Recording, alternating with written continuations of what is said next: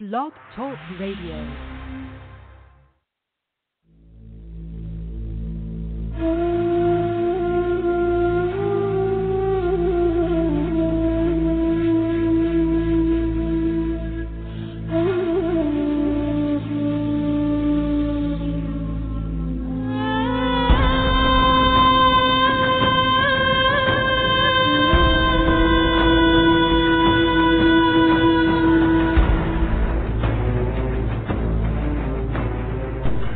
Planet X, Nibiru, megaquakes, nuclear war, martial law, New World Order, FEMA camps, guillotines, aliens, UFOs, fallen angels, Anunnaki. Their Earth will never be the same again. And at that time Michael shall stand up, the great prince who stands watch over the sons of your people. And there shall be a time of trouble, such as never was since there was a nation, even to that time. And at that time your people shall be delivered, everyone who is found written in the book, and many of those who sleep in the dust of the earth shall awake, some to everlasting life, and some to shame and everlasting contempt.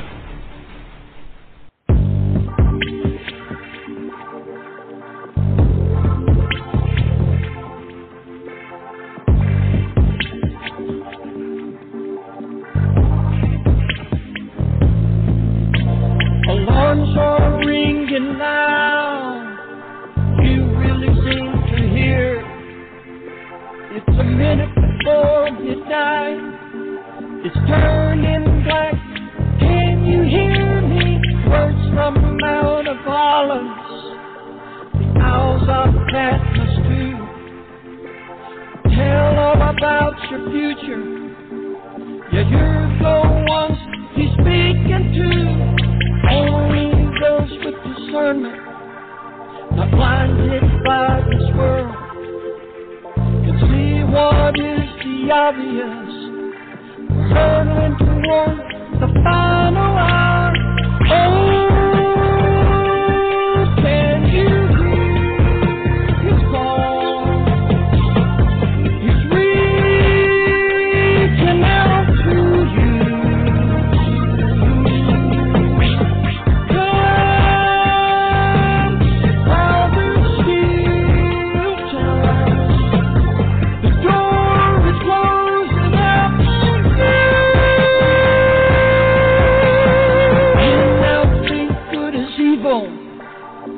Say that evil is good. Every man does what he thinks is right. In his own eyes, ignore the truth. Leaders talk about nuclear war. It's now just a push away. Judgment is about to fall on man. Only the just will stand the day. Men led by evil spirits, they come from the other side, lead men to their destructive end. It's all written in His holy word. Oh, can you hear His call? He's reaching out to you.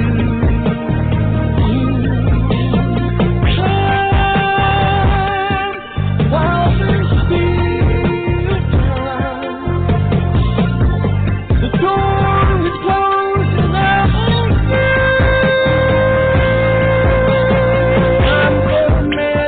its course, 6,000 years have passed. Now judgment comes upon the lost. No time to waste, run to the cross. Drunk on lies of this age, feels too smart to believe. Trade their future for their lust. Blinded by sin, they call you to join them. Gone into the order that Satan has designed. Men getting ready to sell their soul for a chance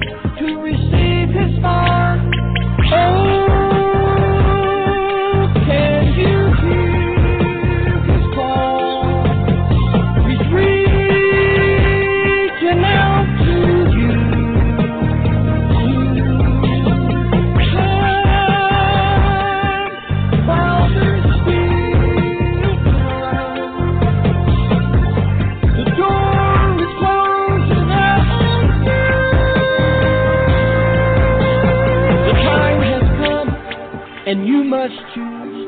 Will it be eternal life, or will you choose to lose your soul as you disappear into the midnight?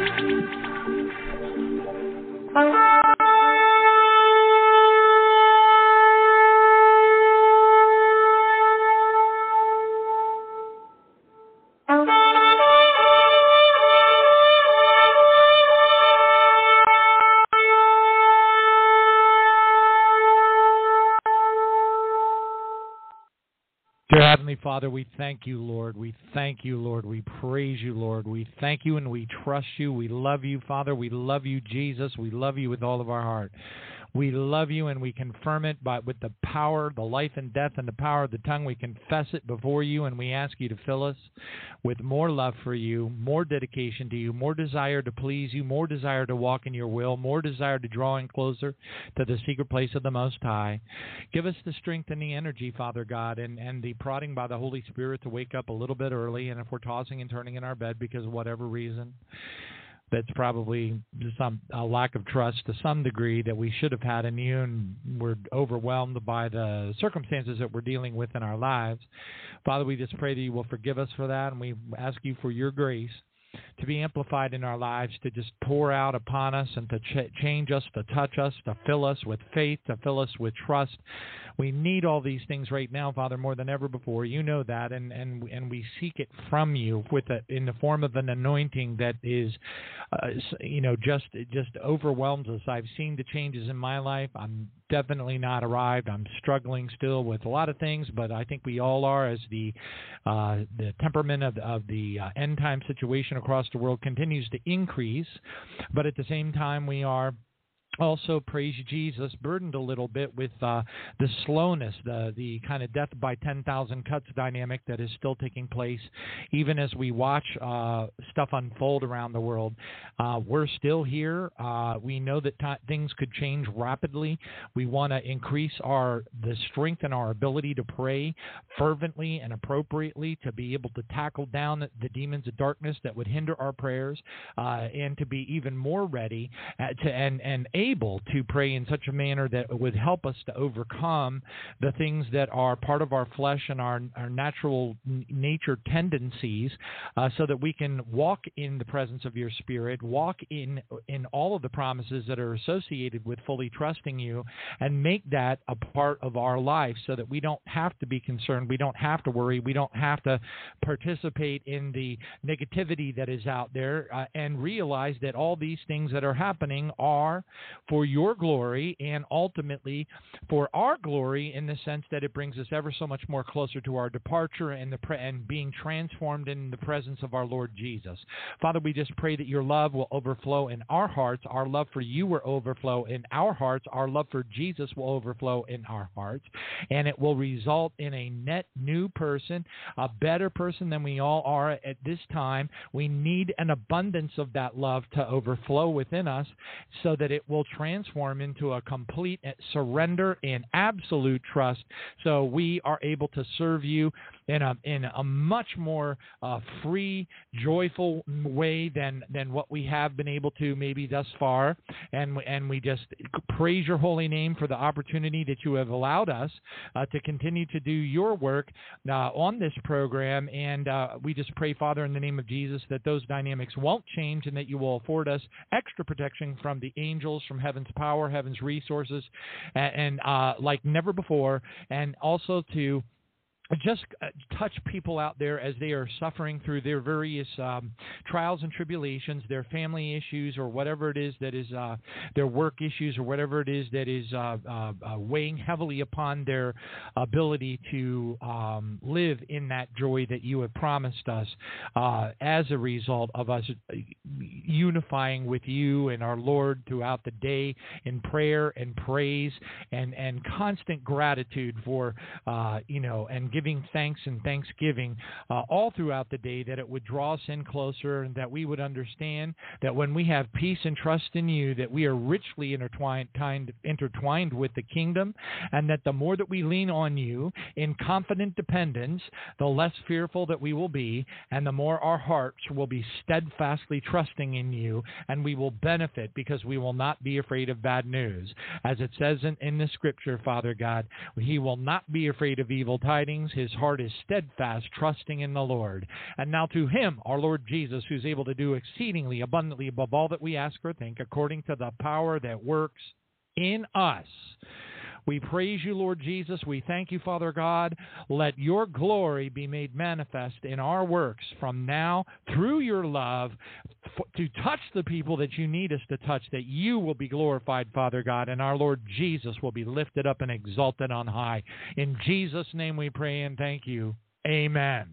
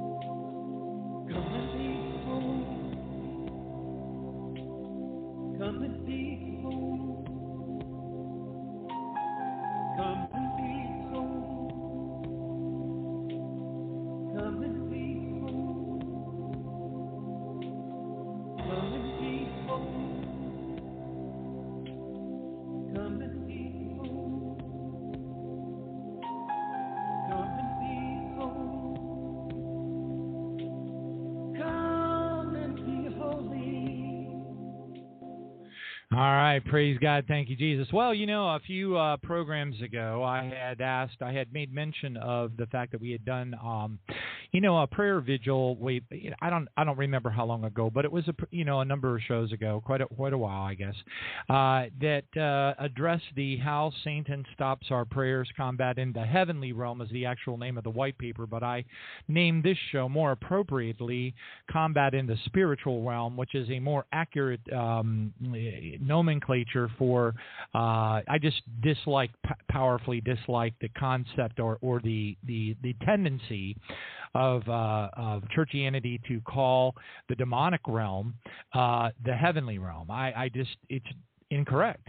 Okay, it's just incorrect. There's nothing heavenly about it. Okay, praise God. It's a stinky, horrible, ugly place that even the angels themselves absolutely abhor. I mean, they horribly hate to have to even venture through it.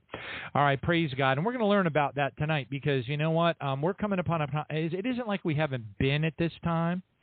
But we are certainly, as we progress further and further into the depth of the end times, the information that we're going to talk about tonight, and all I'm going to do is I'm going to read you the white paper as it was given to John Melendi, and I'm going to comment on it. And the reason why I feel in my heart that the commentary is important, as opposed to just hearing it read to you, is because I've probably read this white paper something to the, maybe about 10 to 20 times, many times of which were during programs and shows where I was amplifying and leaning on, underscoring, bolding key points that are woven throughout it, because it's not altogether unlike reading the Bible, where you read a series of scriptures, bunches of times, and every time you read it, you see something else. And plus, there's the other dynamic. As you learn things, you are in a different place, okay? So your foundations are different, okay?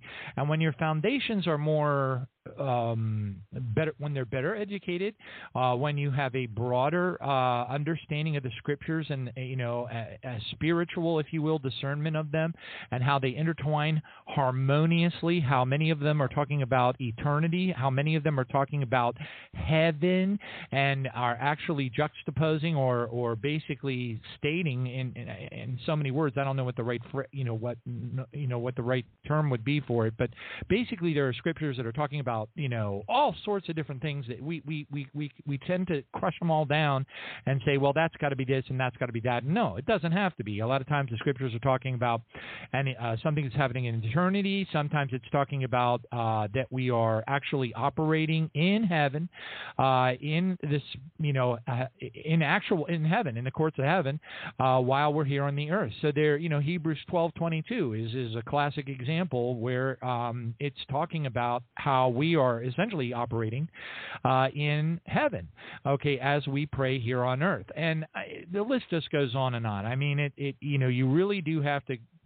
The Lord told me I had to dump everything that I ever learned in, 40-plus years of churchianity, Assembly of God, Pentecostal, non-denominational, tongue-speaking, churchianity, demon-chasing, the whole thing. I had to dump it all.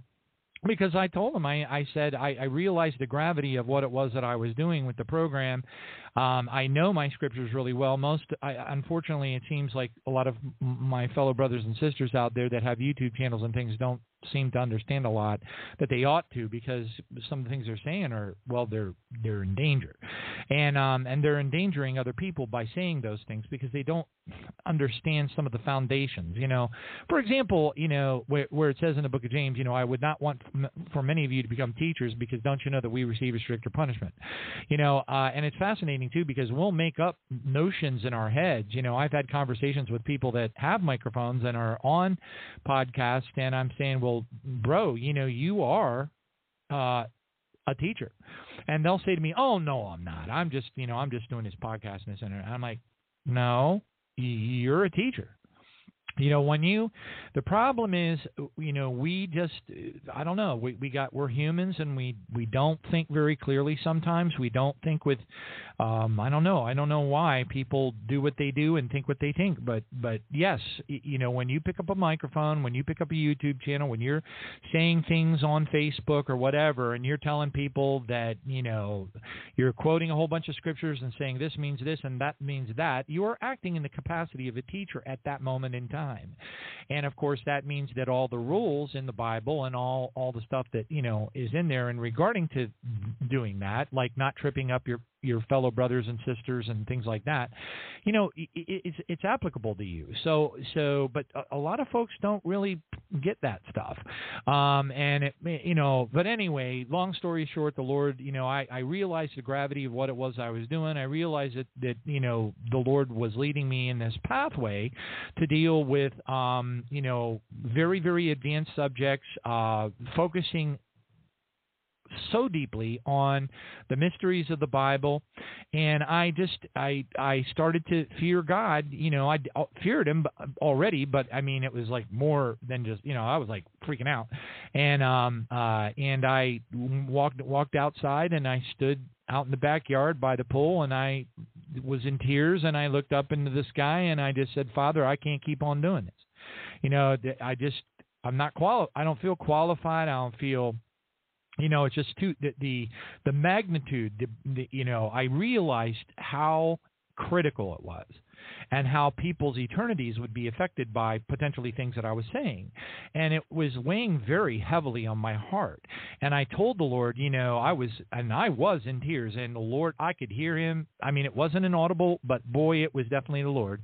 And he said to me, you're going to have to flush everything that you've learned. You're going to have to get rid of it all. Everything that you've learned since you were 9 years old, got baptized in the Holy Spirit, spent all those years after year after year, all that stuff, you're going to have to toss it.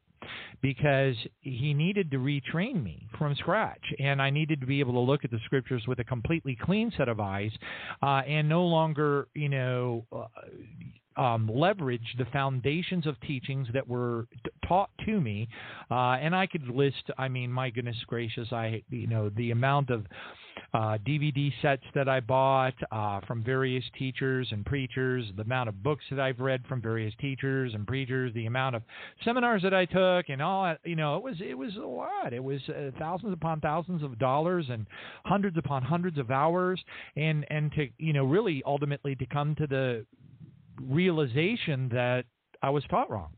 Okay, and then and so I had to be re-taught again, which is fine. That's where God had to bring me, and it gave me a little bit of confidence having that event occur in my life, because I really was at a point where I just didn't feel good about continuing, and the Lord put my heart at ease.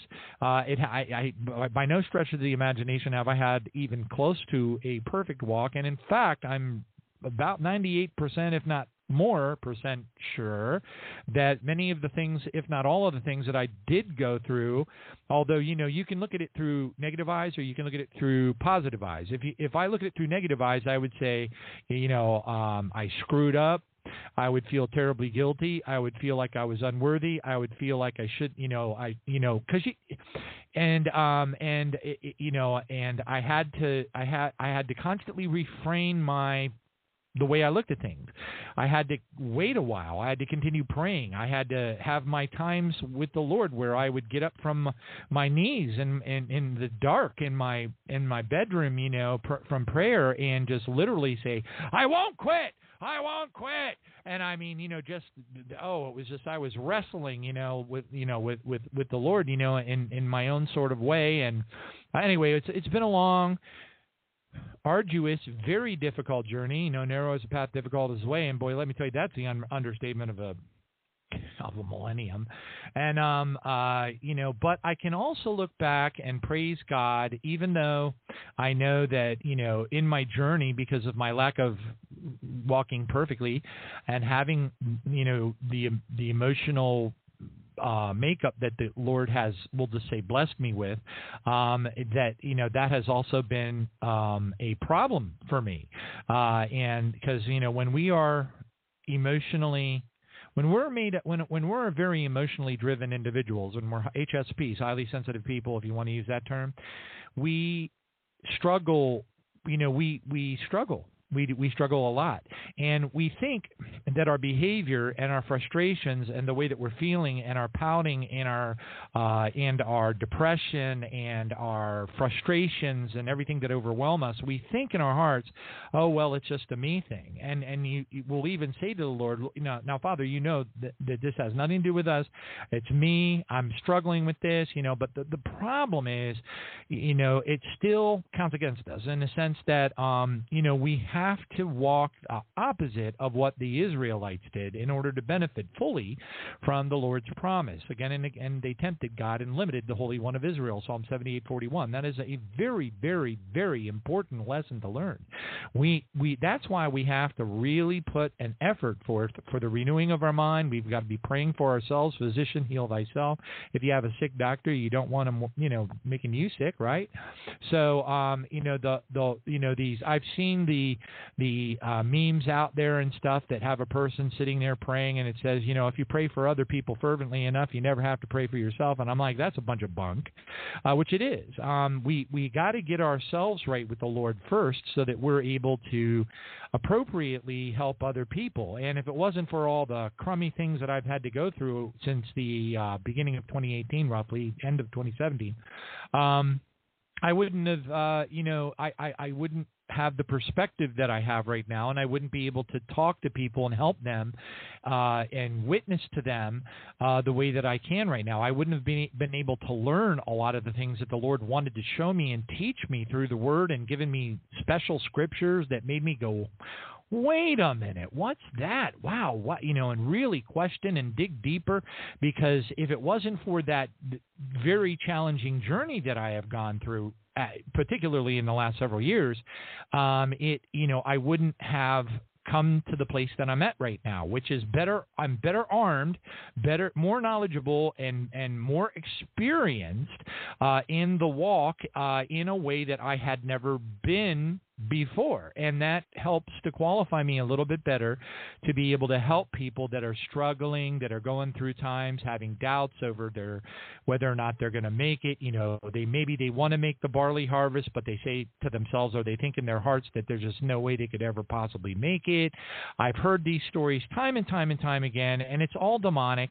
It's fiery darts that are being shot at us. The second we let our guard down, it is that moment in time that we will be swarmed by demons. And we will start to have, thoughts coming into our head that will disable us, which is, of course, Satan's most important. Hold on. Sorry, I had to hit the sneeze button or the mute.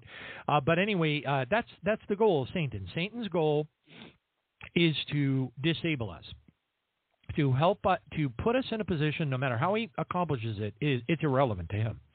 He does not care. But one way or the other, there are probably 100, 200 things that Satan does not want us to know about ourselves as Christians. And there's a really, really, really good reason for that. When we know what he doesn't want us to know, then we are able to really stand up against him. We are able to become a formidable enemy of him and his mission. We are able to spank the demons. We're able to launch holy fire against them, screaming in pain and agony. Second-order demons, principalities, and powers. We're able to do amazing things that Satan absolutely hates. And, I'll tell you one thing that he hates even more.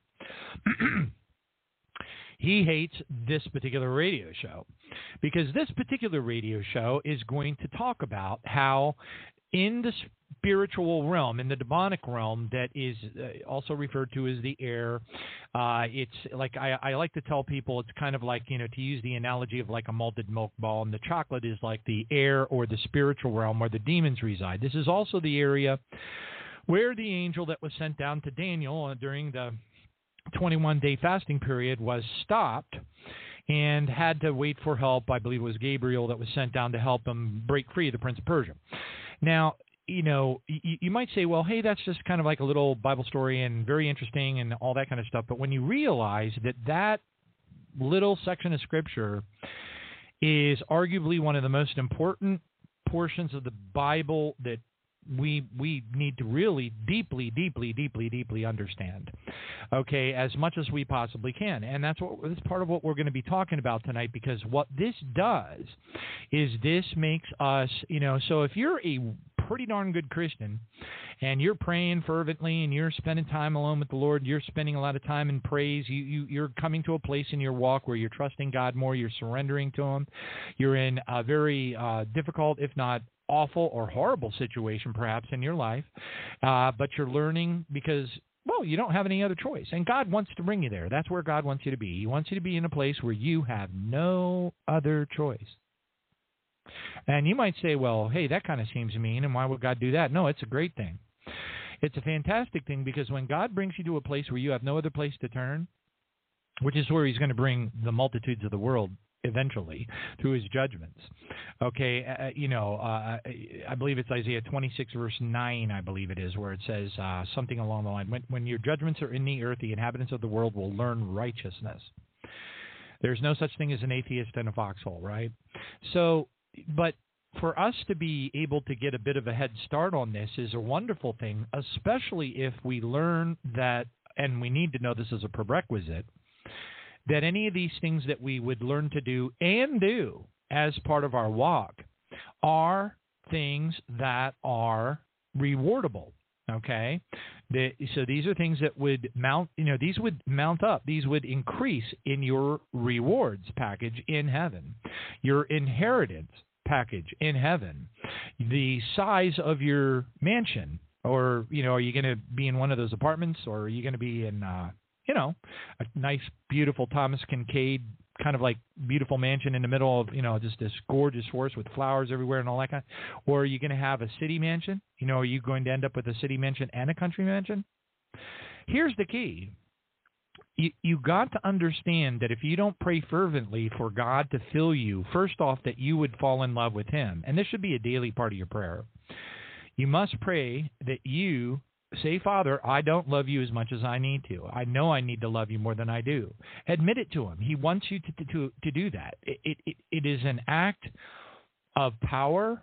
It is an act of surrender. It is an act of having a contrite spirit. It is all the things that God loves in us when we come to Him and we say, admit that we are not adequate. Okay, He doesn't like people who are presumptuous in their salvation. He wants us to be the tax collector in the parable, the tax collector and the Pharisee. That's who He rewards. He wants us to be the Beatitudes, to live it, to become it, to be humble, to be contrite, and in order to get to that place, you have to start at the foundations, and the foundations are falling in love with our Heavenly Father. You will never have godly sorrow if you don't fall in love with our Father. When you fall in love, deeply in love with your Father, then when you are outside of His will, you feel bad. You feel really bad. You'll cry about it. And it says, godly sorrow brings about repentance in so many words, and that's a fact. Even if it's something that you're struggling with, that's habitual or whatever the case is, and you're goofing up regularly, you stick with it. But you got to have your foundations. You got to fall in love with Jesus. You got to utterly fall in love with our Father. And that's got to overwhelm you. That you've got to also pray, Father, not only do I need you to help me to fall more deeply in love with you, way more deeply in love with Jesus, sing to Jesus. I love to sing, like I started telling people recently, the refrain from The Wind Beneath My Wings. I when I get on my knees in the early morning, I anoint myself with oil, and I will sing that to Jesus. Personally, I will say, do you, I don't want to do it now because I'll cry, and I don't want to cry right now. But, did you ever know that you're my hero and such like that? Anyway, so, but it's all, I want to share these things with you because they're foundational. And why are they so important? Well, because if you know how to fight in the spiritual realm against the demons, if you know how to pray, you can change your life. You can give yourself great advantage. You can get lots of more rewards in heaven. You can get maybe even a city mansion and a country mansion, which would be really cool, right? Amen. Who wouldn't want to have a city mansion where you're able to sit out on the back terrace and see the throne of God? I mean, that's just too cool for words. I'm sorry, but sign me up. Hallelujah. But here's the thing. If every single thing that you do for God or for all the people out there that are hurting, if it doesn't come from love, the love of Jesus in your heart, then it profits you nothing, as Paul said in 1 Corinthians 13. When Paul said it profits you nothing, he was simply saying you can give your body to be burned, you can all that kind of stuff, but if it's not out of love, it profits you nothing. That was his way of pointing out explicitly that everything has got to operate out of the love of your love of God and your love of Jesus, and the love that flows from them as you fall in love with them. Their love flows into you, and then you start to operate in that love, and that love becomes the driving force behind all of your behaviors. how much joy you get in your heart by filling somebody's gas tank. I've been very blessed to have the Lord allow me to do that a couple of times.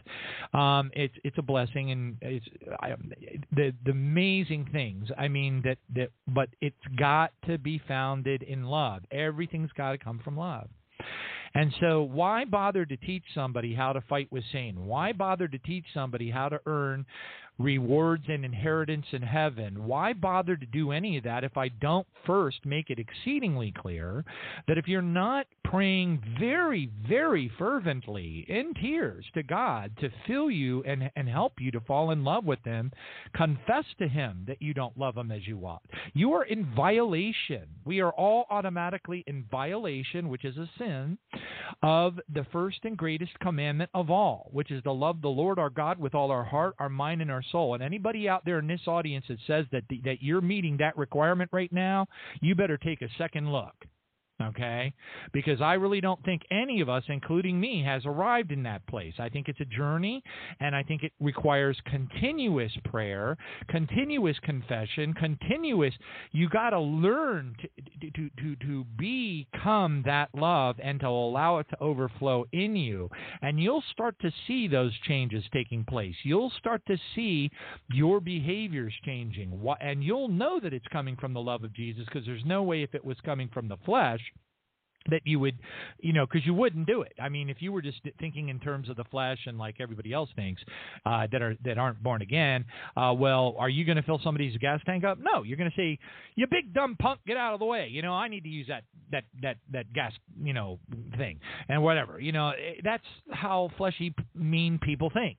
We don't think like that. It's part of a transition. It's part of our sanctification process. But if you don't understand what it is you need to get in order first, and that is love. It's falling in love with our Father, admitting to Him that you don't love Him enough, asking Him for help, saying the same thing to Jesus, singing songs to Jesus, spending time, taking communion, really being intimate with Him, spending more time in prayer in the secret place of the Most High. Hallelujah. Praising Him all throughout the day.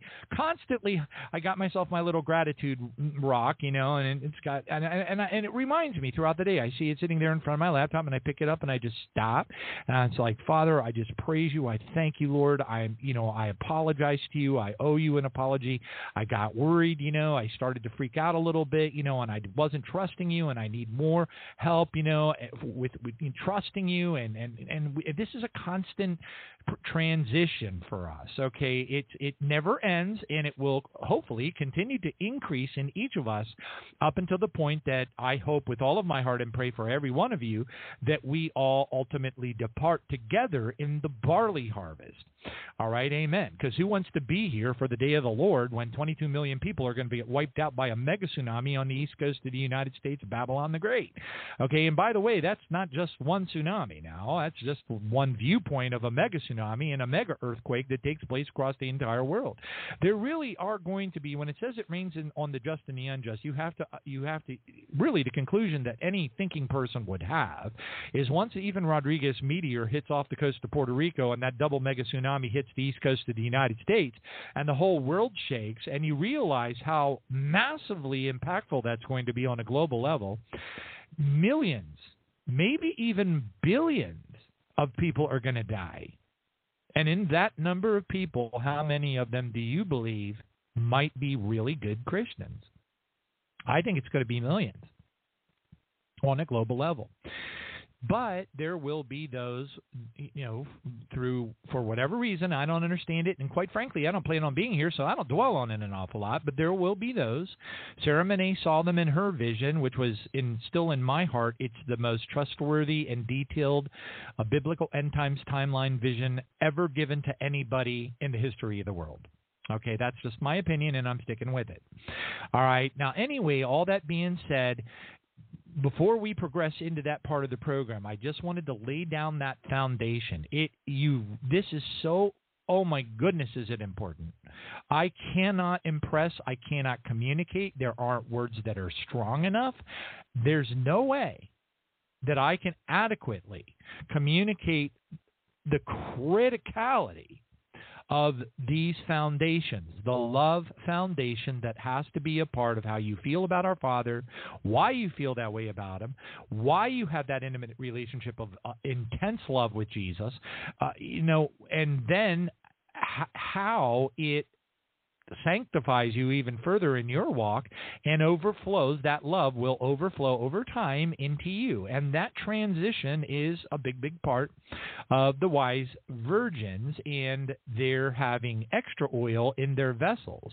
So much so that the foolish virgins were like, hey, how do we, and they had to send them away to go get more. Well, that's a metaphor for the fact that if you're not in the transition process now, if you're not praying to the Father, please, Father, help me to fall in love with you. Please fill me with your love. Lord Jesus, I need to absolutely be gushing, falling just uncontrollably in love with you.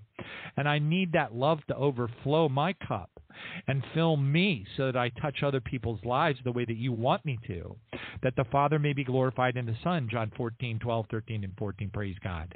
All right, now when you get these things and you get those foundations underway, okay, so I call it getting yourself up to flight altitude. In the meantime, you're just trying to taxi down the runway, trying to get your engines going, but eventually you'll get yourself up to a point which I would call flight altitude, where you can really feel the intensity of your love for our Father God, your love for Jesus, and the intimacy that comes along with it. And then you will also be able to perceive little by little the changes in you that will cause you to do. You'll feel things. I mean, you'll feel things. You'll see people on the side of the road. You'll see homeless people. You'll never have, that thing that people do in their cars. They're like, oh, look at that homeless guy, boy. That sure looks like a new pair of sneakers to me. He's some kind of a fraud, a fake. And look, he's got his own cell phone and blah, blah, blah, blah, blah. All those thoughts, they won't enter your head no more. Oh, I don't want to give that person any money. He's just going to go spend it on whiskey. Those are demonic thoughts. Those are demonic thoughts.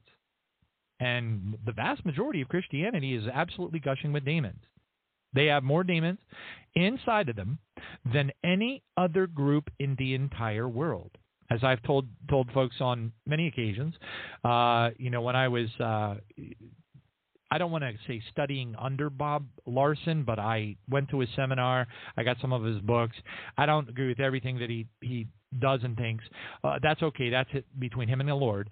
But he would tell people, hey, I go into all these different churches. It's a big part of my ministry, and every single church that I walk into, I walk in between the pews.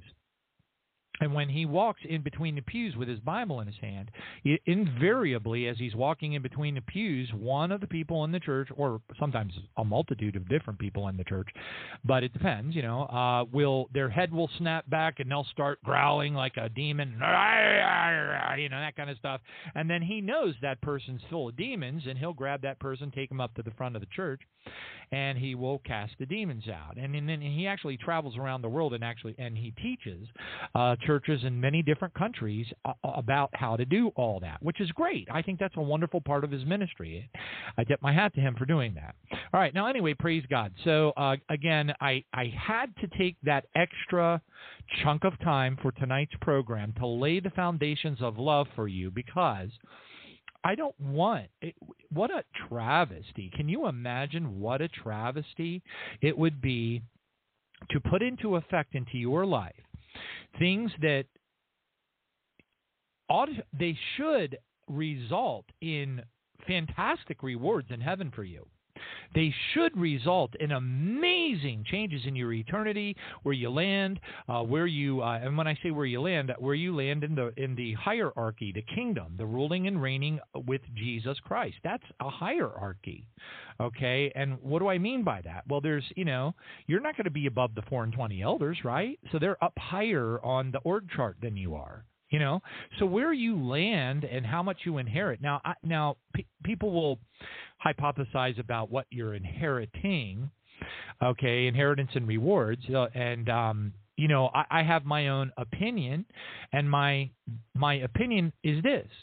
If we're going to rule and reign with Jesus over all of creation, which we will, and it's going to be for all of eternity, which it will be, and all of creation includes, what? trillions of galaxies, trillions of life forms, multiple universes, how many dimensions? That's a lot of real estate. And if we're going to be ruling and reigning over that with Jesus, then inheritance has to be, this is my personal posit, inheritance has to be the part of the universes that you are given dominion over. Okay, but you're still answering to Jesus. So don't, but see, Jesus isn't going to promote into a position of power somebody who lacks love. Okay, he's not going to deal with another Satan. Okay, so we're going through the beatings and the transitions and the things that we're going through for a really, really, really, really, really, really, really good reason. We have to be beaten down. We have to become humble and contrite. We have to know that we're not worthy. We have to fall in love with Jesus. God, our Father, and our Lord Jesus have to know beyond any shadow of a doubt, no question whatsoever, that we are of the mindset and the heart set. Our spirit, heart, soul, everything about us is humble, contrite, loving, merciful. We have to be all those things in order to be given dominion over any part of the universe as part of ruling and reigning with Jesus. Because he doesn't want mean minor gods out there doing mean things to the people and the civilizations that are on the quadrillions of planets that are out there. All right, so all that being said, that's my own personal hypothesis, or you could call it a theory. I feel very strongly that it is most likely accurate given what's out there and knowing that God is the creator of creation and all of that. And so we're certainly not going to rule and reign over a squirrel in heaven and all stand on golden streets and say, in the name of Jesus, I command you to run up the tree and come back down again. That's just absolutely silly. So when you look at creation and you consider all of these things and you understand the Luciferian rebellion and how that all went down and all that, and you put it all together, the only thing that makes sense is, for me anyway, is what I just shared with you. Praise God. But what a travesty indeed would it be if you really put effort into your walk, which we all need to, especially now, because I think that everybody's deep. I can't imagine why anybody would want to be here for the stuff that's coming after the barley harvest. And boy, is it going to be bad. It's going to be real, real bad. And what's really fascinating is that's just middle bad. Okay. So after the barley harvest, things are going to get really, really, really unbelievably horrible on the earth, way beyond what we can imagine. That's when they're going to kick the FEMA camps into full gear. That's when they're going to be slaughtering people. That's when they're going to be handing out the real mark of the beast. That's when they're going to be torturing Christians to death. It's going to be really, really doggone bad. And anybody who says, and it speaks with a, false bravado, well, I feel that the Lord's leading me into that time. That's the time I feel God has chosen me. And I'm like, what? Then why did God call the ones who don't make the barley harvest the foolish virgins? I don't want to be called foolish by the Lord. I don't know about you, but I don't. Okay, praise God, and I hope that you don't either. All right, but anyway, I wanted to lay down the love foundation and why that is so. There is nothing more important in your walk than that. That's as simple as I can make it. There is nothing more important in your walk in Christ than what I just shared with you. If you're in violation of the most important commandment of all, where does that put you? Just think about that a little bit. Jesus needs to be our first love. Our Father, and of course Jesus and our Father are one, John 10:30, but we really got to put a lot of effort into that. And then the transitions continue to go more and more. And like right now, I'm really desperately trying, and I know a lot of people are, to get myself to a place where, and I have no reason, I have no excuse, except my own weaknesses as a human being, to not totally trust God. When I look back on my past, all the times that God has rescued me, all the miracle situations that have occurred in my life, over 60 years, when I look at it, I have absolutely zero reason to not totally trust God. And I know one of the reasons why I struggle, and that's because I'm aware of what can happen, and it can happen because God wanted it to happen. And it's ugly, and I don't want to go through it. I've already been through a lot, and I know how ugly it was to go through that or those many things, and I don't want to have to go through those ugly things or more ugly things. You know what I mean? There comes a point where you really just you don't want to go through it anymore. Okay, so anyway, and I know it might be part of my journey, and I know I got to grow up and become a good Christian, and I know I got to learn to take it, really difficult life dynamics with grace, and I get it. It doesn't mean that I want to do it. Okay, let me give you an example. Like I mentioned before, when Jesus tells us not to worry, he says everything except a dwelling place. I'll give you clothes. I'll give you food. Don't really care much for the sparrow analogy. God loves you more than many sparrows. I'm like, well, I sure hope so. Praise God. But anyway, and thank you, Jesus. I always enjoy when somebody comes back from heaven and gives a testimony and says how Jesus has a sense of humor, a really great sense of humor, by the way. And I always take peace from that because I'm always kind of tongue-in-cheek, kind of joking around kind of thing. Because I mean, really, when you think about it, I would, being compared to a group of sparrows. And, the thing about it is, Jesus, when he told us not to worry, he never said a dwelling place, never said a home. So the home that you're in that you might feel fantastically comfortable in could be taken away from you in a snap, and it may be where God wants to bring you. And that scares me a little bit because I am comfortable. I'm old. I know why my sister, who's entering into her 80s, I know why she doesn't want to go through hard times. Because when you get older, your knees start to hurt. She's had surgeries. She doesn't get around as well as she used to get around.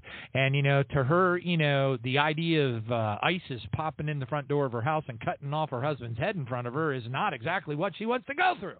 And I can sort of relate to that, and it's similar. I think we all have things in our lives that we would rather not have to go through them or not. And I know that it rains on the just and the unjust, and I know that our Father will bring us through the refiner's fire, and I know that if we have to go through the refiner's fire, it's for a good reason, but it doesn't mean that you want to do it. Who wants to get beaten up? Who wants to be beaten to a fruit juicy pulp? Who wants to go through, some of those things? I won't get into all of the things that it could, because we don't know. At the end of the day, we don't know. And I do believe with all of my heart that assuming that you have arrived at any point in your walk that is a good place, I believe is a mistake. Again, it falls back to the scripture about presumptuous sins. Okay, we don't want to have or be guilty of presumptuous sins because those are a special affront to our Father. Okay, he doesn't like that. Presumptuous sins are being like in the parable of the tax collector and the Pharisee, it's like the Pharisee had presumptuous sin. He was raising his hands up to God and say, "Praise you, Lord God, for I am going to come to heaven, and I'm this and I'm that and I'm the other thing." And Jesus points over and shows, and he says, "No, you need to be like the tax collector." And he's sitting there renting his robe. He's hanging his head down. There's tears coming out of his eyes, and he's like, "I am not worthy. I am not worthy." And Jesus is like, you need to be like the tax collector. You don't get taught these things in churchianity. I'm going to tell you that right now. But you're going to get taught them here. Praise God, because I got a job to do, and I'm going to do it. And, and if the Lord... If I drop over dead tomorrow, hallelujah. Okay? But I have a feeling it's not going to be that way. I don't know what's going to happen, and I don't think any of us know. But anyway, so praise Jesus. Thank you, Father. Let's all be grateful that we are going to be able to learn the things that we're going to learn tonight. As we talk about this particular white paper, I will share with you as much extra stuff as I possibly can to take you to the next level. So it's not about getting you to where the white paper, how Satan stops our prayer combat in the heavenly realm is what it's called. But anyway, it's not to bring you to that place. My goal is to bring you many levels above that place. The way that I hope to be able to do that, God's will be done, is to share with you things that I've learned, things that I've seen, testimonies that I've heard, all that kind of stuff over, probably about 5,000 radio shows and approaching 12 years of doing this stuff. That's my goal. That's my hope. Praise God. But the Love Foundation is absolutely mandatory. And it does not happen automatically. It doesn't. It requires a lot of prayer, a lot of dedication, and a lot of changing of your tactics, And anyway, so I hope you have that embedded in your heart and you understand it, because I'd feel pretty bummed out and sad if I failed to communicate that adequately, and people learned to do things and stuff, and they started to do them, but it did not result in the rewards and inheritance that I pray in Jesus' name that we all qualify for. It's not about being perfect. It's about knowing that you're not perfect. I know. Everything's a paradox. All right. Praise God. Thank you, Jesus. Anyway, on that note, kids, are you ready for some jokes? All right. Praise Jesus. Kids, what did the banana say to the dog? Think hard. What did the banana say to the dog? Nothing. Bananas can't talk. Come on, kids. We're all right. That's right. That's a funny one, kids, and don't you forget it. All right, praise Jesus. Kids, what was the first animal in space? The cow that jumped over the moon. The cow, okay, all right. We got it. All right. Yahoo. Praise Jesus. All right, one more, kids. All right, kids, why don't elephants chew gum? Why don't elephants chew gum? They do, just not in public. I don't think that's ever. I don't know. Yeah, I'm with you, kids. That ain't that funny. All right, praise God, thank you, Jesus. But that's okay. We got 2 out of 3. 2 out of 3 ain't bad. All right, hallelujah, thank you, Jesus. And we're going to go through the news, no surprises here, and then we're going to get into how Satan stops our prayers, combat in the spiritual realm, absolutely gushing with lots of testimony, lots of discoveries that the Lord brought me through that I will share with you so that you can benefit as much as possible with this extra, with this new information. It's so advanced, folks. I would venture to say, I could be wrong, but my best guess would be if there are, let's say, 50 million people that are pretty good Christians in the United States of Babylon the Great, maybe 49.999 million of them have never heard any of this stuff. All right, praise God, thank you, Jesus. And on that note, we're going into the news. Ladies and gentlemen, may I have your attention, please? It's not normal. It's just wrong. What? It's not normal. This is disturbing. Game over.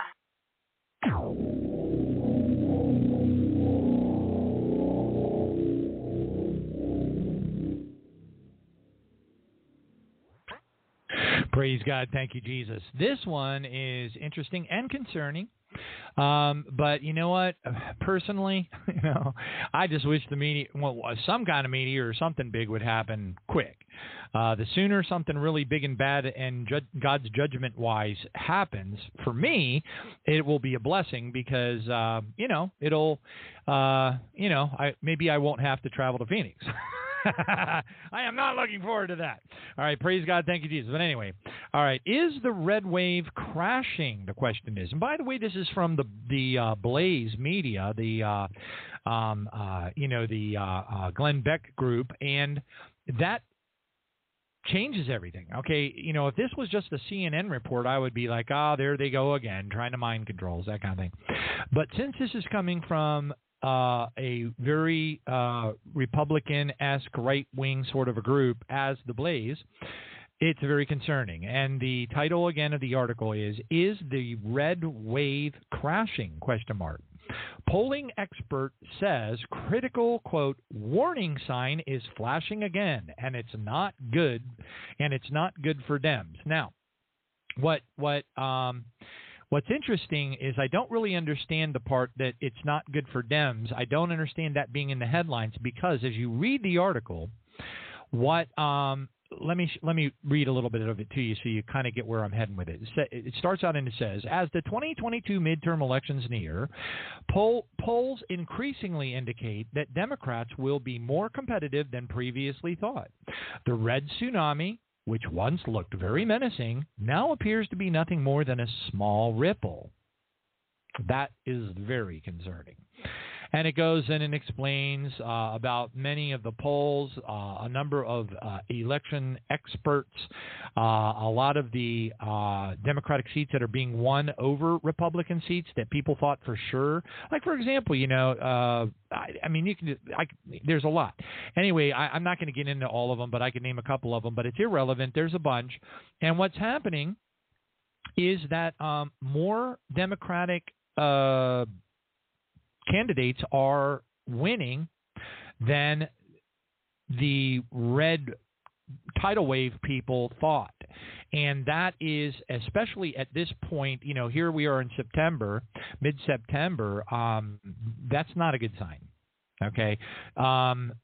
So I was very concerned and wondering why thus far a black swan event has not occurred, or some sort of a false flag major, event, whatever, that would, trip off and set. I figured that that they would do something pretty horrible, and but it looks to me almost as if they're not really all that worried about it. In other words, they're looking at the results, they're looking at what's happening, they're seeing the trending go on. They know that they own the Dominion voting machines; those things are still out there, and they can crank that, they can change those numbers until they're blue in the face. So I think it gives me the impression, right or wrong, it gives me the impression that the situation for the midterm elections is nowhere near as sure as a lot of people believe it is. And by the way, if you go out on Twitter and you look around and stuff, you can still see lots and lots and lots and lots and lots and lots and lots of, quote, patriot groups and stuff. You just wait until the midterms. We're coming for you, and all that kind of stuff. And I'm a citizen. My citizenship is in heaven, and I don't get involved in that, but I do acknowledge it. And and all that would mean to me is if there is not a turnaround of the power of the House and Senate to the red tidal wave that many think is going to happen, if that does not happen and the entities of darkness, the shape-shifting reptilians that are operating, the Antichrist who is, manipulating the marionette strings of Biden, that it just means death by 50,000 cuts. Instead of death by 10,000 cuts, now we're going to have to go through death by 50,000 cuts. They're going to continue to erode. They're going to continue to push the LGBT thing. They're going to continue to want to do sex change operations on our little children. They're going to continue to manipulate and do horrible satanic things in the schools. It's all the things that make us nauseous and have to keep kaopectate in our back pocket just to get through the day are going to continue. And I don't know about you, but I'm really just not looking forward to that. Now, but I will say this: what I am looking forward to is the end times biblical timeline progressing. Okay, so anything that we have to go through that ultimately brings us closer to our departure time with Jesus, I think is a wonderful thing. Praise God. All right, so in that regard, hallelujah. All right, so we'll just watch and pray and see what God does, because we don't. Honestly, there's nobody that does know for sure. We just don't know. All right, praise God, thank you, Jesus. And the last thing I'd ever do is go out on YouTube and listen to somebody boo-hooing and telling you how much they love Jesus, and then prophesying. Oh, by the way, you're going to discover as we go into how Satan stops our prayers, you're going to discover why so many seemingly anointed Christians that obviously, as far as you can tell, love the Lord, are incorrectly prophesying. It's just landmines out there, folks. And it's more dangerous now than I have ever seen it in my life. All that being said, enter at your own risk. And that risk could be very serious. As a matter of fact, there are some people that I have known over the years that have made such enormous mistakes from hanging out on YouTube in their walk that I honestly, if God didn't have mercy on them and change their hearts, they wouldn't make it into heaven. I'm pretty darn sure of that. In fact, I'm positive of it in some cases. Anyway, praise God. Just be careful out there because it is just that dangerous. Next one up. Mysterious underground sounds cause panic amongst villagers in India's Maharashtra. There you go.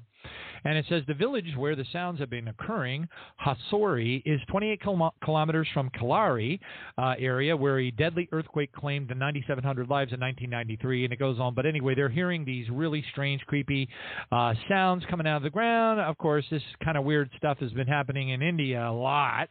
That's also where they've had some, various, villages that would gather around these like holes in the earth, and they'd look down and there would be like fire and stuff shooting around, and they'd be like, this is, so whatever. Lots and lots of really creepy, satanic, evil weirdness, and it's understandable, really, when you think about it, because India is just loaded with, They worship more satanic gods than pretty much any country on the face of the earth, all right? Amen? Praise God. All right, thank you, Jesus. Next one up. India seeks to double exports to Russia with new rupee-ruble exchange. And, of course, again, it's the same thing that we know is already happening.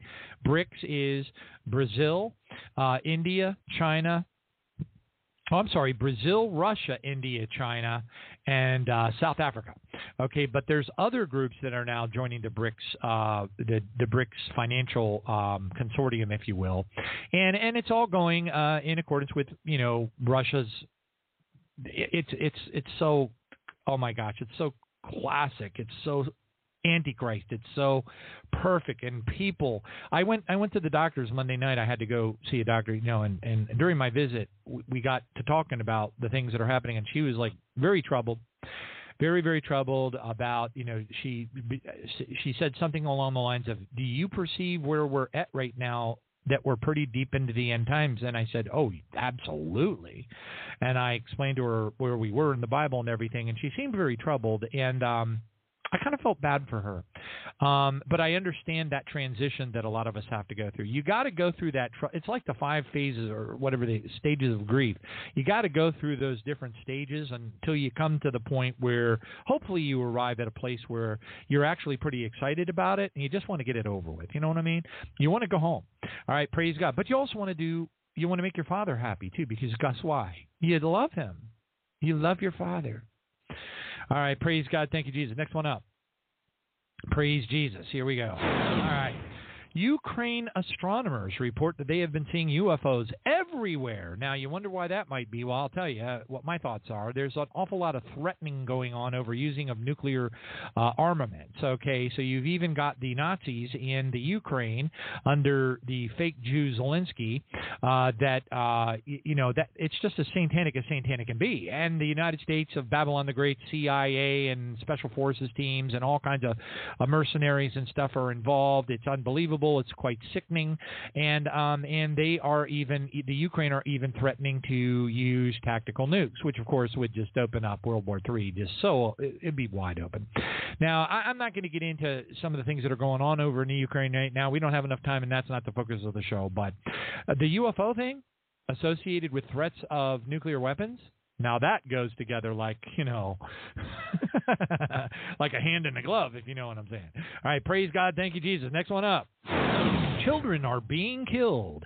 There's an 8 times increase in excess deaths amongst children in Europe since the COVID vaccine rollout, according to the official European Union data analysis.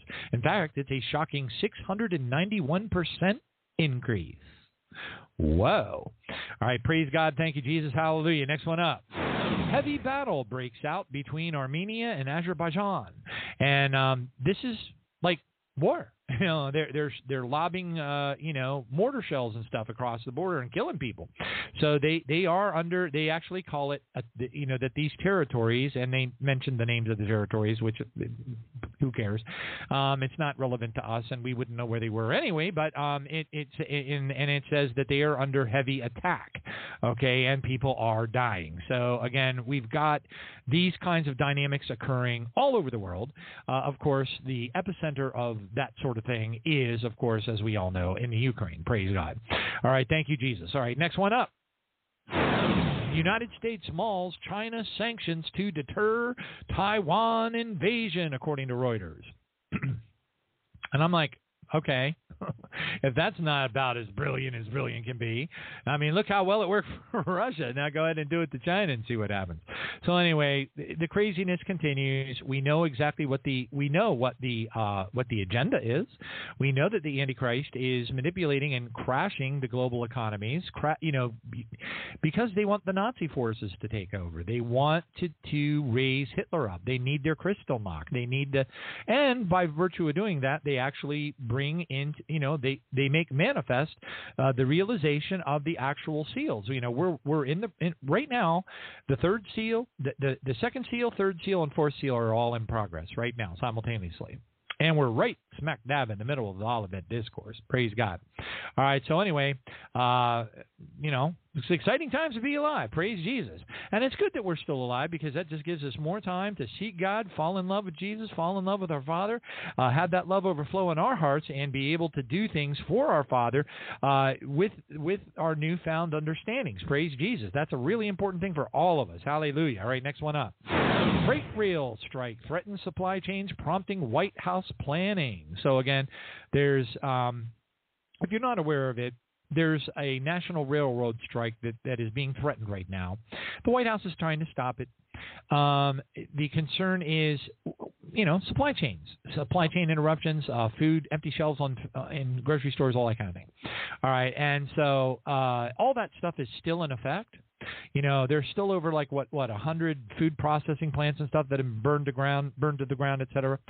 So all these things are still going forward. It's just that, the train strike would be, adding insult to injury, as it were. All right, praise God. Thank you, Jesus. Next one up. The author, Robert Kiyosaki, who is the author of the book Rich Dad, Poor Dad, says that a historic market crash is looming, and he touts crypto as the best defense. Now, I say he's wrong about the crypto. I believe that the crypto will crash too. I've heard way too many people putting trust in that. Forget it, man. If anybody out there who is foolish enough to think that Satan and his army of darkness don't have control over all financial systems in the world, well, then you're kidding yourself, okay? So, I can give you some names of people where you can go and buy some gold so you can get killed when you're silly enough to pull it out of your pocket at a 7-Eleven to buy a loaf of bread. All right? But that's okay. I'm just here to let you know what's going to happen and what the Bible says. All right, praise God. Thank you, Jesus. Next one up. Next one says, don't risk a chess game with death. Ex-Russian President Medvedev warns of doomsday for mankind if they use the Ukraine to forcefully disintegrate the nuclear nation. Now, again, there is a lot of very well justified threats coming out of out of Russia, and believe me, they have every reason to be as angry can be.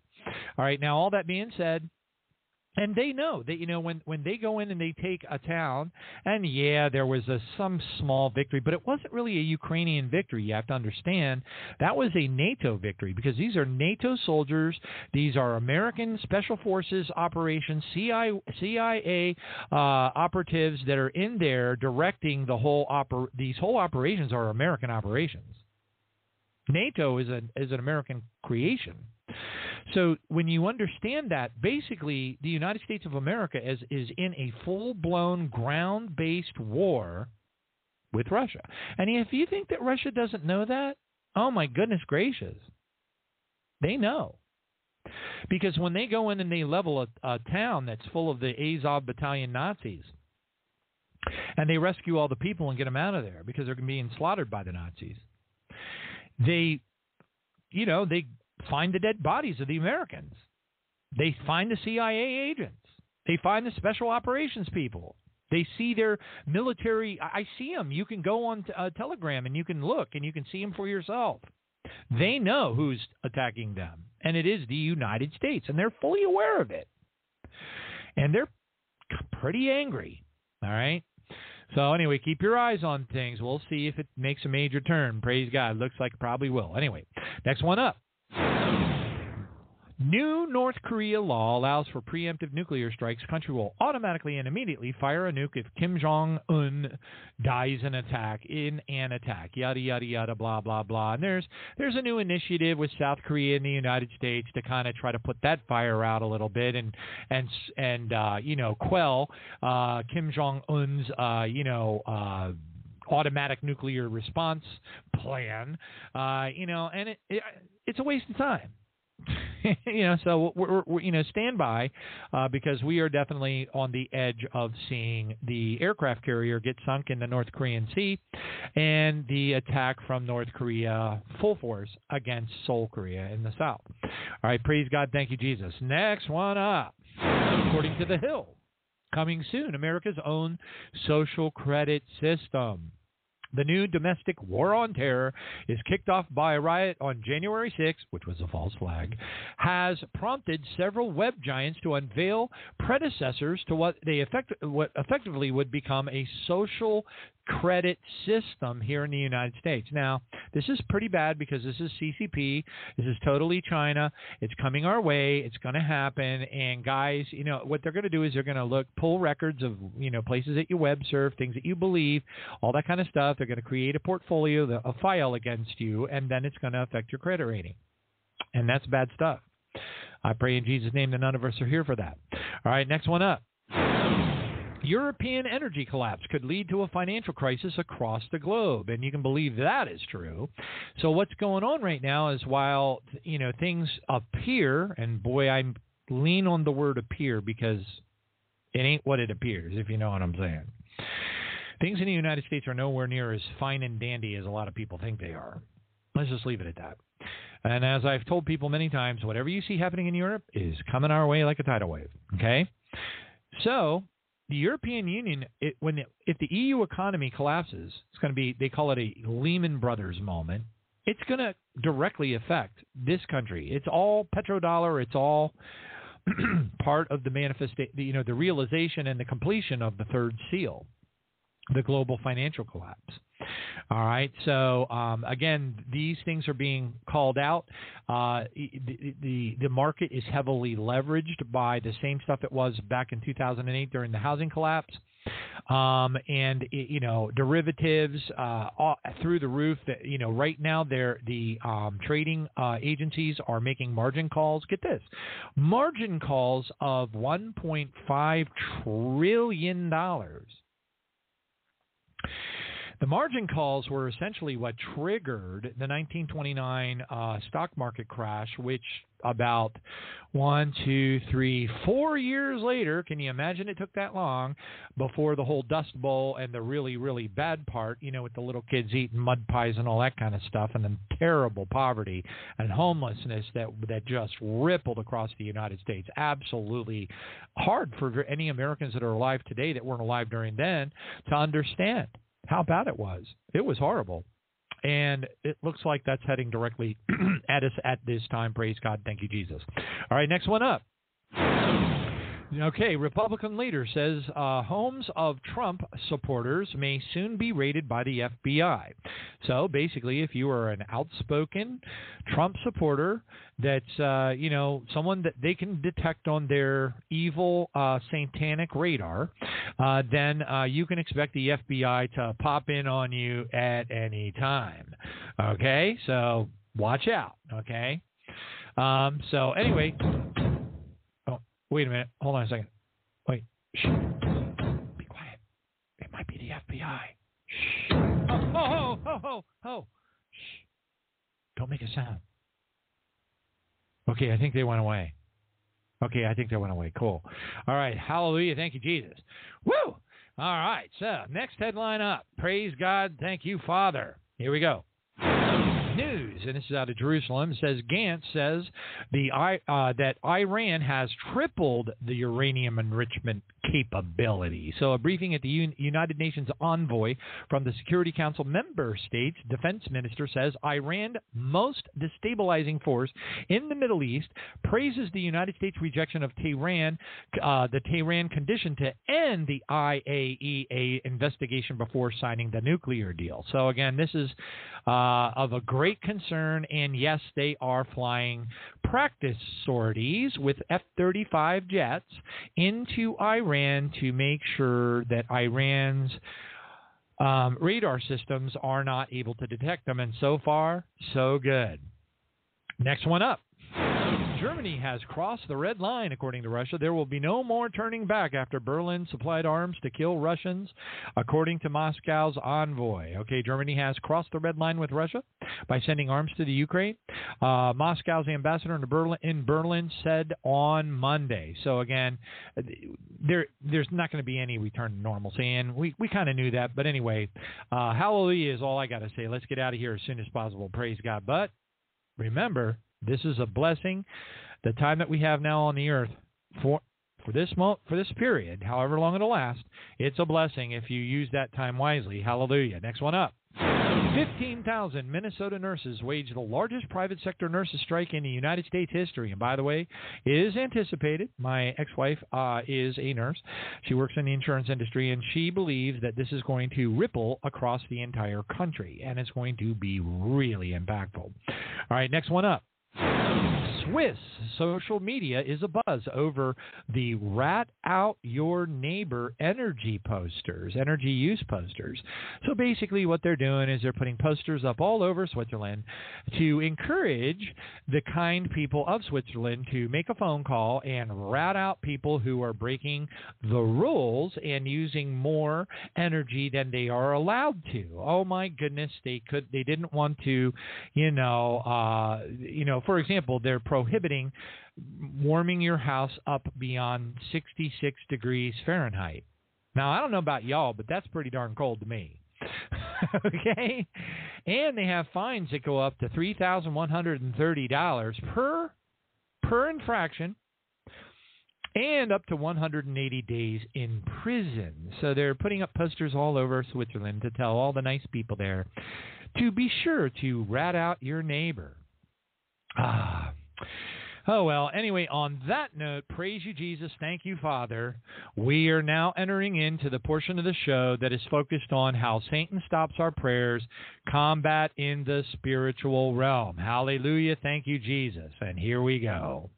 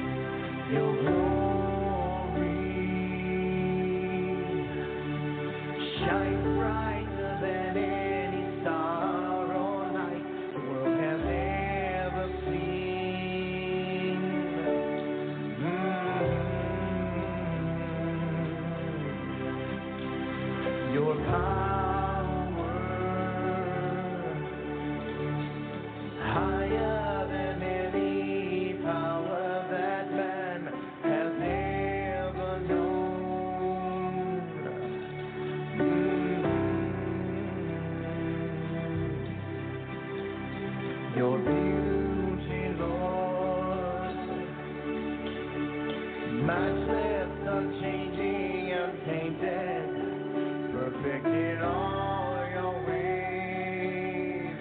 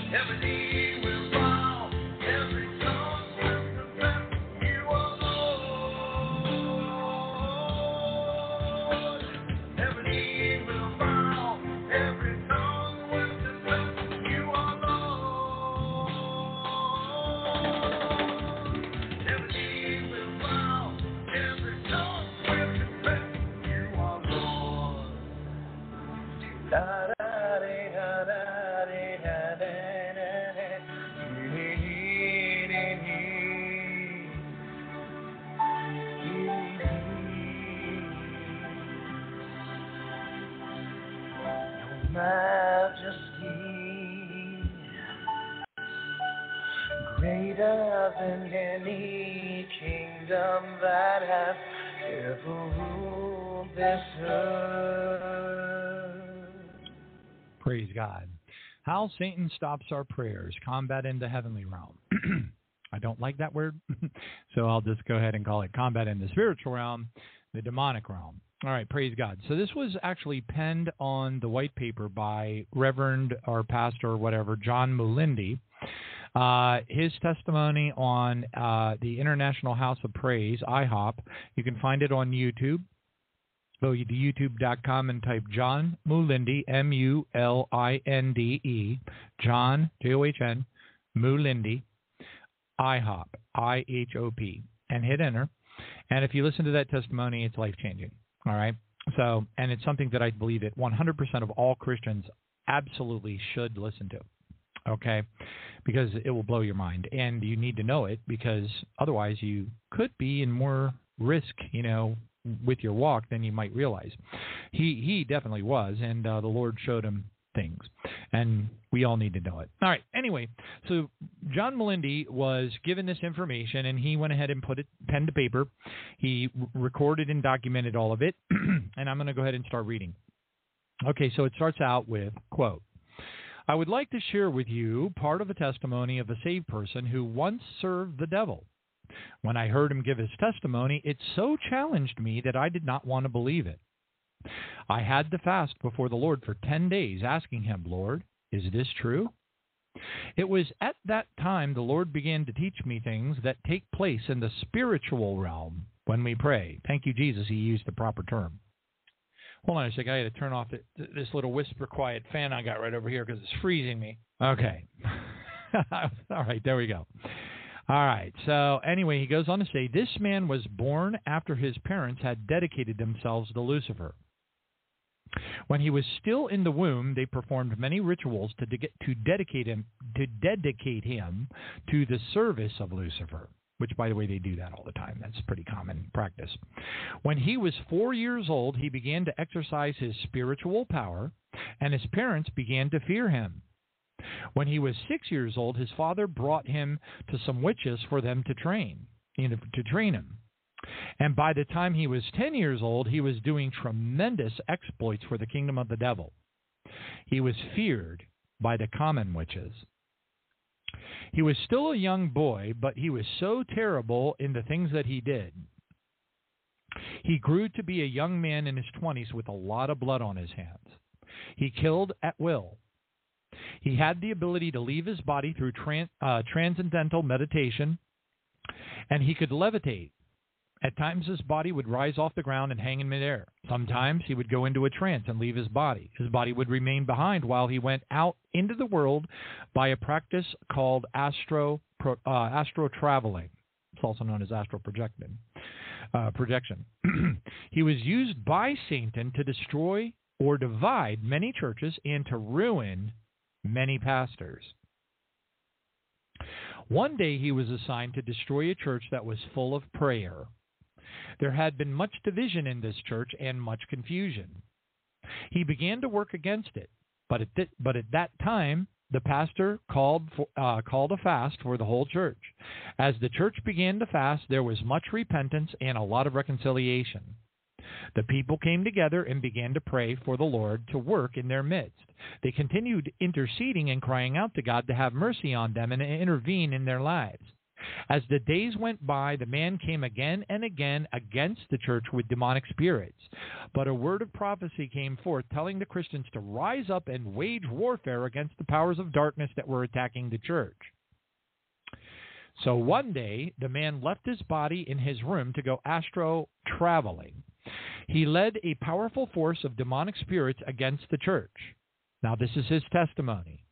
His spirit moved through the air over the church and tried to attack it, but there was a covering of light over the church. Suddenly, an army of angels attacked them and fought against them in the air. All the demons fled, but he was arrested by the angels. Yes, arrested by the angels. He found himself being held by approximately 6 angels. They brought him through the roof right before the church altar. He just appeared there as the people were praying. They were deep in prayer, engaged in spiritual warfare, binding and breaking and casting out. The pastor was on the platform leading the prayers and the warfare. The Spirit of the Lord spoke to the pastor.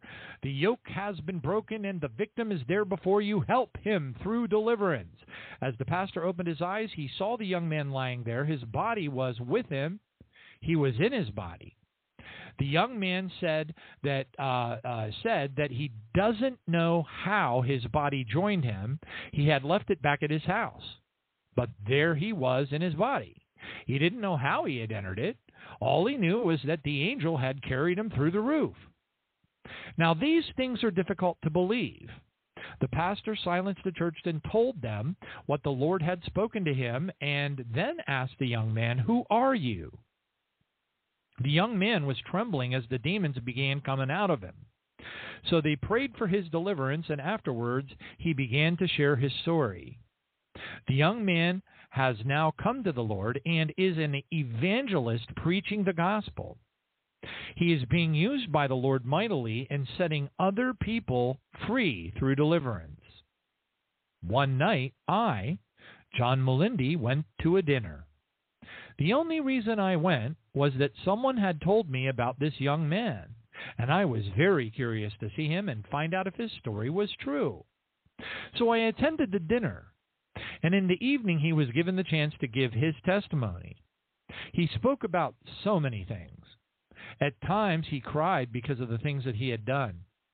As he finished, he made an appeal. There were many pastors in the room, and he said, "I appeal to you pastors. please teach the people how to pray. The people who don't pray can be taken in anything by the devil, and there are ways that the enemy can exploit their lives and their prayers. The enemy knows how to exploit the prayers of those who don't know how to pray. Teach the people how to use the spiritual armor that God provides. Then he shared how he led expeditions through the air, the demonic realm. He would go with other satanic agents and many demon spirits. It was as if they were working a shift in the same way that you've got to go to work and work your shift. He had regular times where he was required to go and wage war in the heavenlies, in the spiritual realm. He said that in the spiritual realm, if the land is covered by a blanket of darkness, the blanket is so dense, it is like solid rock. And it covers the whole. By the way, you can commit these things to memory, please, because you can use your prayer tactics against these objects. Okay, understand that. It's very important. All right, so I'm just, like I said, I'm going to expand upon this greatly as we work our way through it. So again, he said in the spiritual realm, the land is covered by a blanket of darkness. The blanket is so dense it looks like solid rock. So remember that there's this dark. It smells really, really bad, folks. I know this because I know a young lady who was taken through that realm by two angels, and yeah, the angels hate it. It stinks to high heaven. It's a horrible place, and it's very black, very dark, very demonic. And up above them is this like firmament, like rock, blanket of dense satanic filth. Okay, and it covers, I'm quoting again, and it covers the whole area. The spirits are able to go on top of and below this blanket of rock, and from there influence the events that occur on earth. Okay? And again, you can find this paper just by typing the name How Satan Stops Our Prayers, if you type Combat in the Heavenly Realm, you'll find it quicker. And if you type PDF, you'll probably find it even quicker. I recommend that you read it several times, if not 5 or 6 times. Spread the time apart, too. Don't read it like back to back to back. Read it once, wait a month, go back and read it again. Wait a couple months to go back and read it again, because you're going to pick up new things every time you read it. All right, next paragraph. When the evil spirits and human satanic agents, okay, it's one of the reasons why I always, when I pray, I say, any entity of darkest, live or dead human spirit, you understand where I'm heading with this? I glean pieces out of this testimony, not just this testimony, but many, many others. And I use them in my spiritual warfare. And my spiritual warfare, I will tell you, is very, very effective. In fact, there was somebody that we had come on the show who was very blessed and anointed, and they went through all the iterations and things that they do in order to fight against the devil. And Sister Paula out in France, she said, well, gee, Johnny, I didn't have to go through any of that stuff. I just did what you said and put some holy oil up above my door and, pray like you told me to, and all my problems were gone. Very next day, gone. And I said, I know, but, it takes time. Everybody has to go through their walk and learn things in what's known as an iterative sequence. You learn a little more, and then you go back and you learn a little bit more, and you learn a little bit more, and a little bit more, and a little bit more, and you keep on adding to it, and you make it better, and you make it better, and you make it better. But it takes time. Okay, so anyway, he goes, when the evil spirits and human satanic agents finish their shifts, they go down to earth at the points of covenant, on water or land, to refresh their spirits. How do they refresh their spirits, you say? By the sacrifices that people give at these altars. They could be sacrifices in open witchcraft. They can be sacrifices in bloodshed of all types, including abortion, warfare, and human and animal sacrifices. They could be sacrifices of sexual immorality, in which people practice sexual perversions of all kinds of promiscuity. Such acts strengthen these satanic powers. There are many different types of sacrifices. He said that when satanic agents are up in this, demonic realm, and Christians begin to pray on earth, this is where it's getting pretty intense, so really zero in on this. And Christians begin to pray on earth. The Christians' prayers appear to them in three forms. All prayers appear like smoke that is rising toward heaven. That's where the incense metaphor in the Bible comes in. Okay, so when these demons and humans that are operating in this demonic realm are there, when they're there, they look around and they can see Christians' prayers rising up kind of like incense, like a little bit of smoke, a wisp of smoke rising up toward that firmament of the rock, that black, horrible covering. Okay? It's important to note. They go on to say, some prayers appear like smoke that drifts along and vanishes in the air. These prayers come from people who have sin in their lives, and they are not willing to deal with it. Their prayers are very weak. They're blown away, and they disappear in the air. And by the way, I will tell you that the only exception to that rule is speaking in tongues. Most Christians, most Pentecostals, most Assembly of God, most tongue-speaking Christians do not know the power that they have by that gift. They have no idea.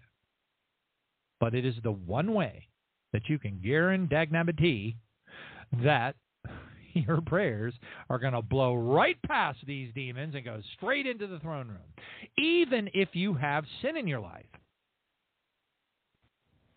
because of what happened to me. So I'm going to go ahead and, once again, for those who haven't heard this testimony, I'm going to give it again. When I was in my 20s, I was steeped in sin. I was dripping it. I was into all sorts of bad things. Anyway, it was a weekend. I was in the Navy, and myself and 3 other guys got together and decided we were going to go up to Milwaukee and party. And I do mean party, if you know what I mean. So anyway, we loaded up the car with our party goods. We had, let's put it this way. We had enough various drugs and stuff in the car that if we had gotten caught with it, we would have probably all spent the better part of about 20 years in jail. All right? So what happened was we were driving the car north, and when we got to Kenosha, Wisconsin, we just decided we wanted to pull over, take a break, and kind of hang out and listen to music and, party. So because we were so, intellectually gifted, tongue-in-cheek, dumb as a box of dumb rocks, we saw this road that went down off of the main drag to this, seasonal golf course. And we're like, hey, that looks cool, nice and private. We'll just drive down that little road. We'll park down there, and we'll hang out and party. So we drove down there. And I was sitting in the passenger seat because my condition was such that I shouldn't be driving, and I knew it. And so I let this other guy named Daryl drive. It was my car. And 2 other guys were in the back seat. The car was full of junk. I mean, we were, I was kind of a pig in my car, and I'd throw stuff in the back seat and stuff, whatever. But we were down there hanging out, drinking beer, doing all that kind of stuff, and one of the guys in the back seat found a pair of my binoculars. Now, I've always been into optics, and I always had binoculars around. And he found a good pair of binoculars in the back, and he's like, he's looking through the binoculars through the windshield, right outside the car, et cetera, while we're all just kind of hanging out, listening to Led Zeppelin and all that. And he's sitting in the back of the car, and he's going, guys, there's cops are coming. There's cops coming. And we're like, oh, shut up. No, there's not. And we're a bunch of pranksters, so, of course, we didn't believe him. But at some point, I grabbed the binoculars out of his hands, and I looked, and I go, oh, my gosh, there are cops coming. So, of course, we brilliantly, in our fantastic drug-induced wisdom, decided that we were going to, pretend like the cops didn't see us and drive right past them and leave. Because there's only one small little bitty road in and the same one small little bitty road out. One way in, one way out. So we started the car and started to head up the road to go back to the main drag, even though that we knew that we were going to pass by the cops, because after all, we would be able to just wave at them and say, hi, how you doing? Hopefully you're having nice and fun evenings, officers.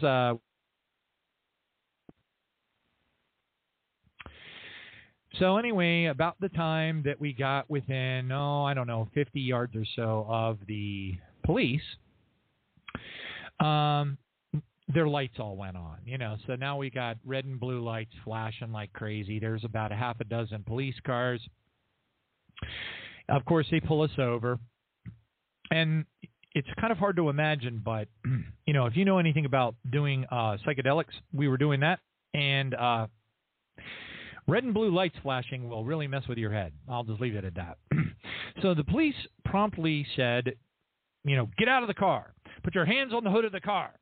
So we're all, got our hands on the hood of the car. Now, you have to understand, I'd never gotten in trouble for anything. I mean, nothing. When I was a teenager, that when the Hummelstown police would pull me over and steal my,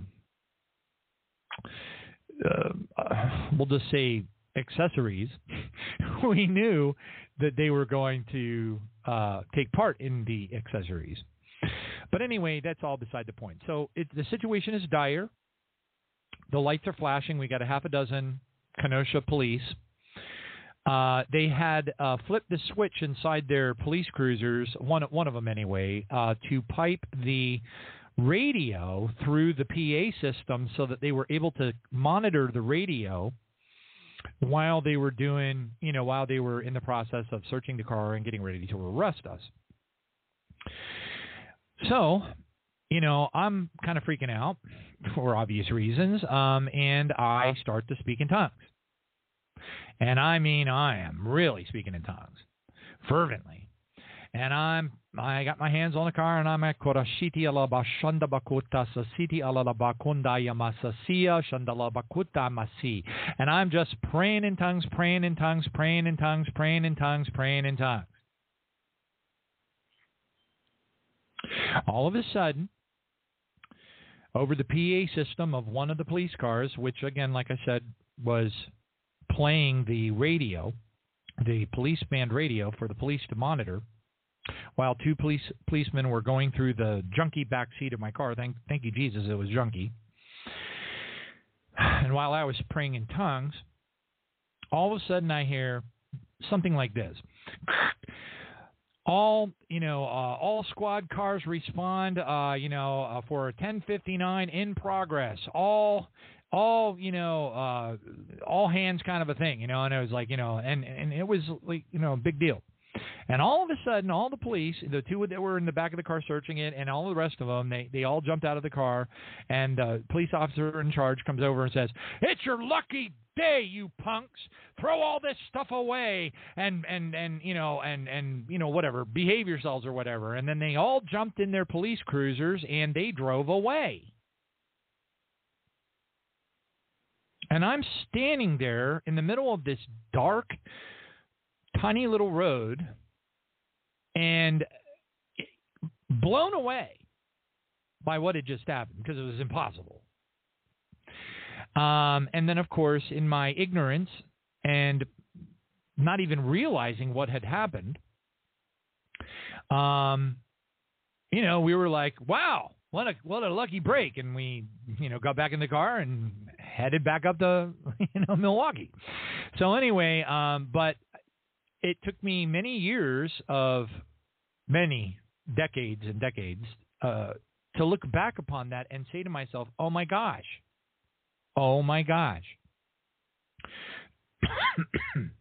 Excuse me. Speaking in tongues, even if you're absolutely seeping in sin, breaks all the rules. Blows right past the demons, goes straight into the throne room of God like a red phone, and it'll get you some instant answers in the most desperate situation. It is one of the greatest weapons of prayer power that any Christian can have. And I will tell you, from spending my whole life in Assembly of God and Pentecostal-like churches, where almost everybody spoke in tongues and everybody was baptized in the Holy Spirit, not the funky stuff they do today, but the real baptism of the Holy Spirit, I can tell you that they don't know that. They have absolutely no idea what I just told you. And if it wasn't for that experience happening to me, I wouldn't know it either. All right, so anyway, we'll go back to the white paper. Some prayers appear like smoke that drift along and then they vanish in the air. These prayers come from people that have sin in their lives and they are not willing to deal with it. Their prayers are very weak and they are blown away and disappear in the demonic realm or the air. Another type of prayer is also like smoke. It rises upward until it reaches the rock. It cannot break through the rock, though. These prayers usually come from people who try to purify themselves, but who lack faith as they pray. They usually ignore the other important aspects that are needed when someone prays. Gee, I wonder what those might be. Let's learn. So the second type of prayer, the smoke rises up, it hits the rock, but it can't break through it. The people obviously lack a little bit of faith. They try to purify themselves. They're missing some of the key aspects of praying properly. That's what this person is explaining. Then he goes on to the third type. The third type of prayer is like smoke that is filled with fire. As it rises upward, it is so hot that when it reaches the rock begins to melt like wax. It pierces the rock and goes straight through it. Many times, as people begin to pray, their prayers look like the first type, a little wisp of smoke. But as they continue praying, their prayers change and become like the second type of prayer, a little bit stronger smoke, heading up toward the rock. And as they continue praying even more, suddenly their prayers ignite into flames. Their prayers become so powerful that they pierce through the rock. Make a note. So little bitty so here's the takeaway from that one paragraph. Little bitty mamby-pamby prayers throughout the day. Little prayer here, prayer there, prayer here, prayer there. Little, spending 5 minutes in prayer in the morning and then going to work. You're doing nothing. Okay, I'm just here to tell you, you're doing nothing. Nothing. You might as well not even bother, unless you're speaking in tongues. All right, so please embrace that lesson and understand if you do not pray through, there's a high level of likelihood your petitions will never be seen by the Father. That's exceedingly important to understand. All right, he goes on to say, many times evil agents would notice that prayers were changing and coming very close to becoming fire. It's the fire of God. That's in Zechariah 2:5, I believe. And I'll verify that for you. Let's see here. Zech 2:5. Let's see if I got it right. Because if it's not 2:5, it's 2:15. Come on, you hurry up, you little. What are you taking so long for? Huh. It really is taking a long time. I wonder if I made it mad. Hold on a second. Nope. It says, for I, saith the Lord, will be a wall of fire around her, and I will be the glory in her midst. There you go. Also, I was shown by the Lord that the The two witnesses, which are not two bearded Hebrews standing on a street corner in Tel Aviv fighting against Abrams A-1 tank for 3.5 years. Okay, forget about it. It's not that. When they're the metaphor where it says they're shooting fire out of their mouths for the period of the Great Tribulation or whatever, that all that really means is they're using the holy fire of God as a weapon. All right? Are you with me? Are you following along? Make a note. Praise Jesus, because that's when you start to hit the pinnacle of the highest point of your prayer life is when you start using the holy fire of God as a weapon against the demonic entities. That's you're at the top of your game at that point. All right. All right. Many times, evil agents would notice that the prayers were changing and coming very close to becoming fire. These agents would then communicate with other spirits on earth, and they would tell them, distract that person from prayer, stop them from praying, pull them out. All right. Many times, Christians yield to these distractions. They are pressing through, repenting, allowing the word to check their spirit. Their faith is growing. Their prayers are becoming more focused. And then the devil notices that their prayers are gaining strength, and the distractions begin. Telephones will ring. Sometimes in the middle of very, very intense prayer, the telephone rings and you think you can go and answer it and then come back and continue praying. However, when you return, you go back to the beginning. And that's what the devil wants. You don't pick up from where you left. You have to start from scratch. He goes on to say, quote, other kinds of distractions will come your way. They may touch your body. They may bring pain somewhere. They may make you hungry, causing you to want to go to the kitchen and prepare something to eat. As long as they can get you out of that place, they have defeated you. As long as they can get you out of that place where you're pressing through in prayer, the demons have defeated you. You lose, they win. That's why I have a silencer application on my phone. That's why I pray early in the morning, because I don't even want to hear a bird tweet. And also, I use the holy fire of God. That's how I start my prayer.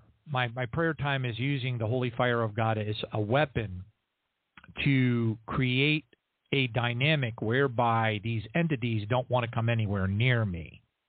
Okay? All right, so anyway, it goes on. He said to the pastors, teach the people to set aside some time, not just for some casual praying. They can do that the rest of the day. And by the way, the reason why it works the rest of the day is because once you open up that holy fire and it bursts and melts the firmament of the rock and enters into the throne room, into the glory pillar of God, that follows you. And now your casual prayer throughout the day, your casual thanksgiving and praise throughout the day goes straight up into the throne room of God, unhindered. Very important to know that. But if you don't break through, nothing doing. He goes on to say, once a day, they should have a time when they are focusing wholeheartedly on God without any distractions. Okay? Really important here, folks. Really important. Do you pray? And if you do pray, do you want to have an answer? Do you want the prayers to be effective? I do. Well, guess what? You got your marching orders. He goes on to say, if people persist in this kind of prayer and allow themselves to be inspired in the Spirit and to keep going, something happens in the Spirit. The fire touches the rock and it melts. The man said that when the melting begins, it is so hot that no demon spirit can stand it. No human spirit can stand it. They all flee and they run away. Don't you want that to happen? I do. Oh, I'm brutal too. You know, when the demons said to to Jesus, have you come to punish us before our time? I'm like, I tell them straight up, I have come to punish you before your time, because greater things than these will I do, because our Lord Jesus Christ has gone unto the Father. So take that. I hate them. And I mean it. There is one thing we're allowed to hate, and that's the demons and Satan. All right. He goes on to say, there comes an opening in the spiritual realm, the demonic realm. As soon as it appears, all this trouble in prayer stops. The person who is praying on the ground feels like their prayer has suddenly become so smooth, so enjoyable, so powerful and intense. I've discovered that at that moment we normally lose all awareness of time and other things, which is true, actually. That's a time, I love that time. And I deeply, deeply dislike having to, stop and go to work. But can't control that. All right. Next, he goes on to say, not that we become disorderly. God takes care of our time, but it is as if you lay down everything and hook up with God. The man said that when prayers break through, from that moment on, there is no resistance at all. And the person praying can continue as long as he or she wants. There is no resistance to stop them. Now, I don't know about you, but I think that is like hyper cool. Hallelujah. All right, he goes on to say, quote, then he said that after the person finishes praying, the hole that was, that was burned through the firmament of the rock, that hole remains open. He said that when people rise from their place of prayer and move on, the open hole moves along with them. They are no longer operating under the blanket of darkness. They are operating under an open heaven. He said that in that state, the devil cannot do what he wants against them. The presence of the Lord is like a pillar from heaven resting on their lives. They are protected, and there is so much power inside that fire pillar that as they move around, the presence touches other people as well. It discerns what the enemy has done in other people. And as they talk to people who are standing with them, they too come inside the pillar. As long as they stay inside the pillar, all the bondages placed on them by the enemy weaken. So, when people who have experienced this spiritual breakthrough share Jesus Christ with sinners, the sinner's resistance is very low. It is very easy to bring them through to salvation. When they pray for the sick or pray about other things, the presence that is with them makes all the difference. The man said that the devil hates such people. And I can testify to you that that is a fact. As they say, that's the fact, Jack. Hallelujah. He goes on to say, he said that in places where prayer regularly breaks through in this way, the presence comes upon that place and does not leave. The people who don't know God enter such a the people who don't know God enter such a place, and all their bondages even also suddenly weaken. Okay, it goes on. If someone is willing to minister to them with patience and love, they could easily be pulled through to salvation. Not by power, not by might, by the Spirit of God, who is present. But he said that if no one bothers to reach out to them, they merely come into his presence, feel convicted, and begin to debate whether or not to yield. If they are not pulled through to salvation, when they walk away from that place, their bondages become stronger, And the devil tries his best to prevent them from entering such an environment again. He goes on to say, as you can imagine, we all sat staring at that man as he told us these things that he used to do and see. Then he told us what they would do to those who broke through in prayer. He said that they marked such people and they studied them. They marked them and studied them. They would dig up everything they could find about them so they knew their weaknesses.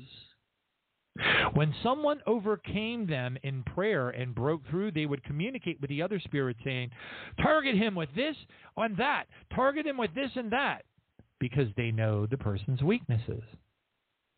So when the person walks out of his prayer closet, the spirit of prayer is upon him or her, and then the presence is with him. His spirits are high, and the joy of the Lord is his strength. However, when he goes, the enemy tries to bring things that can distract him from focusing on the Lord. If his weakness is in the area of his temper, the enemy will cause people to do things to make him or her angry. If he is not sensitive to the Holy Spirit and he allows himself to lose his temper, he takes his eyes off the Lord. He gets angry. He feels furious. Then after a few minutes, he wants to put it behind him and move forward in the joy of the Lord. However, he doesn't feel the joy anymore. He tries to feel good again, but he can't. Why? While he was yielding to the temptation, they were working hard to close the opening above him. Once they have restored the rock, the presence is cut off. The person does not cease being a child of God, but the extra anointing on their life, the presence that worked apart from his own effort, is now cut off. They seek to know the areas of your weaknesses. I won't name any names, but I know that there are people out there listening to this show that need to be hearing this. Me too. Okay. Praise Jesus. All right. Goes on to say, if his weaknesses is temptation to commit sexual immorality, like watch porn or whatever, the enemy will prepare people or events, something to suddenly arouse his passion to move towards that temptation.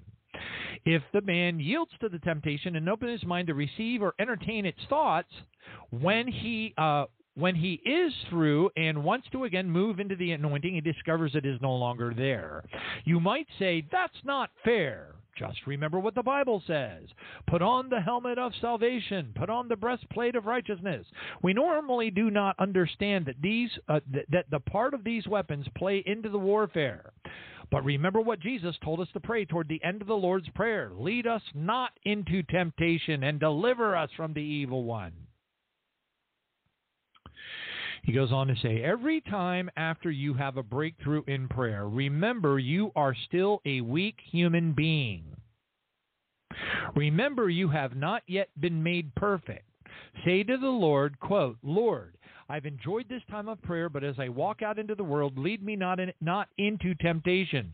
Don't allow me to walk into the devil's trap. I know the enemy is setting a trap out there. I don't know what form it is going to take. I know that I am still weak in certain areas. Given the right circumstances, I will yield to the temptation. Protect me, Lord. When you see me turning the corner where the trap has been set, cause me to turn the other way. Intervene, O Lord. Don't let me move in only my own strength and ability. Deliver me from the evil one. This is the recommendation of how this guy thinks, is a good way to pray. Now, I don't do that because I do other things instead. Praise God. And I'll share those with you soon. Anyway, it goes on. And you can adopt your own style. I mean, just think of it as like, I don't know, freestyle, I mean, martial arts I know has got a lot of demonic things associated, but you can think of it as kind of like freestyle martial arts where you're like, you use a little bit of jiu-jitsu, you use a little bit of karate, you use a little bit of this, you use a little bit of that, you mix it all together, and you'll find what works the best for you. I will share with you what I do, which I also use on the prayer vigil regularly, and that's cool, and you can adopt it if you want to. I recommend that you do, but that's only because I have seen how well it works firsthand. Okay? But anyway, He goes on to say, God is able to do it. He is able. That is why things happen sometimes. All you need to say is, thank you, Jesus. That is why the Apostle Paul wrote in the book in 1 Thessalonians, thank God in everything, for that is the will of God in Christ for you. Amen. Some things are not good. They are painful, and we wonder why God allows them. But if we only knew what He is saving us from, we would thank Him. We have learned to trust the Lord. We thank Him in everything. He goes on and says, Beloved, I do not know if I should go deeper because I don't want to start something I cannot finish. But let me just try to go on one step further. The man said that when prayer breaks through like that, the answer will always come. He said he did not know of a single case in which prayer broke through and the answer did not come. Now, granted, of course, he didn't say it was immediate. He said that the answer always came, but in most cases, it never reached the person who asked for it. Why? The battle in the spiritual realm is why. He said that after they succeeded in cutting off the open heaven and restoring the rock, the demons would watch the person and wait because they knew the answer would definitely come. Just like the answer that was being brought by the angel to give to Daniel when the Prince of Persia started to fight him. The angel. Okay? He goes on to say, then the man said something that really shook my faith. He said, it was because of what he shared next that I fasted for 10 days asking the Lord, is this true? Can you prove it to me? The man said that every Christian has an angel who serves them. Now we know the Bible says that angels are ministering spirits who minister to us. He said that when people pray, the answer comes in the hands of their angel. The angel brings the answer just like we read in the book of Daniel. Then he said something that was very difficult for me to receive. He said, if the one who prays knows of the spiritual armor and is clothed with it, the answer comes by an angel who is also clothed in the full armor. However, if the one who prays doesn't care about being clothed in the spiritual armor, their angel comes to them without spiritual armor. When the Christians are careless about the kinds of thoughts that enter their minds and do not fight the battle of their minds, the angels come to them without helmets. Whatever spiritual weapon you ignore on earth, your angel does not have it. And when he serves you. In other words, our spiritual armor is not protecting our physical bodies. It is protecting our spiritual exploits. The man said that as the angel was coming, they would watch him to find the areas that were uncovered, and then they would attack those areas. If he didn't have a helmet, they would shoot at his head. If he didn't have a breastplate, they would shoot at his chest. If they didn't have shoes, they would make a fire, causing him to have to walk through fire. Now, I am just repeating what the man said. Actually, we asked him, can angels feel fire? You know what his reply was? Remember that this is the spiritual demonic realm. There are spirits dealing with spirits. The battle is intense. When they overpower an angel of God, the first thing they go after is the answer he is carrying. And then they get it from him. They then give it to people who are involved in cults or witchcraft so that they might say, I got this because of witchcraft. Remember what the Bible says in the book of James. All good things come from God. So where does the devil get the things that he gives to his people? Some people who cannot have children go to witch doctors and Satanists to become pregnant. Who gave them the baby? Is Satan a creator? No. He steals it from those who don't pray through to the end. Jesus said, pray without ceasing. And then he said, but when the Son of Man comes, will he find faith? Or will he find you still waiting? Or will you have given up, the enemy stolen what you prayed for? Then the man said that they were not satisfied with just stealing the answer to the prayer. They also were interested in detaining the angel. They would start fighting against the angel. And he said that sometimes they would succeed in holding and binding the angel. He said that when that would happen, the Christian on earth becomes a victim as well. They can do anything to that Christian because he is left totally without ministry in the spiritual realm. Did you hear that? I hope you did. So for those of you who are like, man, I just am getting so attacked by Satan. Oh my gosh, I can't believe it. I can't turn around the corner. It's attacks from Satan. It's attacks from the devil. The devil's attacking me. Dack. Are you doing all these things or not? He said that when that happens, when they hold your angel captive, the Christian on earth becomes a victim as well, and they, the demonic entities, can do anything to the Christian because they are left totally without ministry in the spiritual realm. He goes on to say, I asked him, do you mean that an angel can be held captive by demonic forces? The man did not know the scriptures at the time he was saying all this. He did not know very many verses. He was just sharing his experience. He said that they could not hold the angel very long because as other Christians prayed elsewhere, reinforcements would come and the angels would go free. However, if the Christian responsible did not pray through, he remained captive. Then the enemy would send his own angel to them as an angel of light. That is how deception comes. False visions, false prophecies, false leadings, and false guidance in the spirit, and the making of all kinds of wrongful decisions. And many times the person is open to all kinds of attacks and bondages. How many of those people out on YouTube and Facebook and social media that are prophesying in the name of Jesus with tears in their eyes fit into this category? How many do you think it is? I would venture a guess that it's the vast majority. Goes on to say, and I asked the Lord, I left that dinner extremely troubled. I said, Lord, I don't want to even try to believe this. It takes away all of my confidence, my security. During the 10 days that I sought the Lord did two things.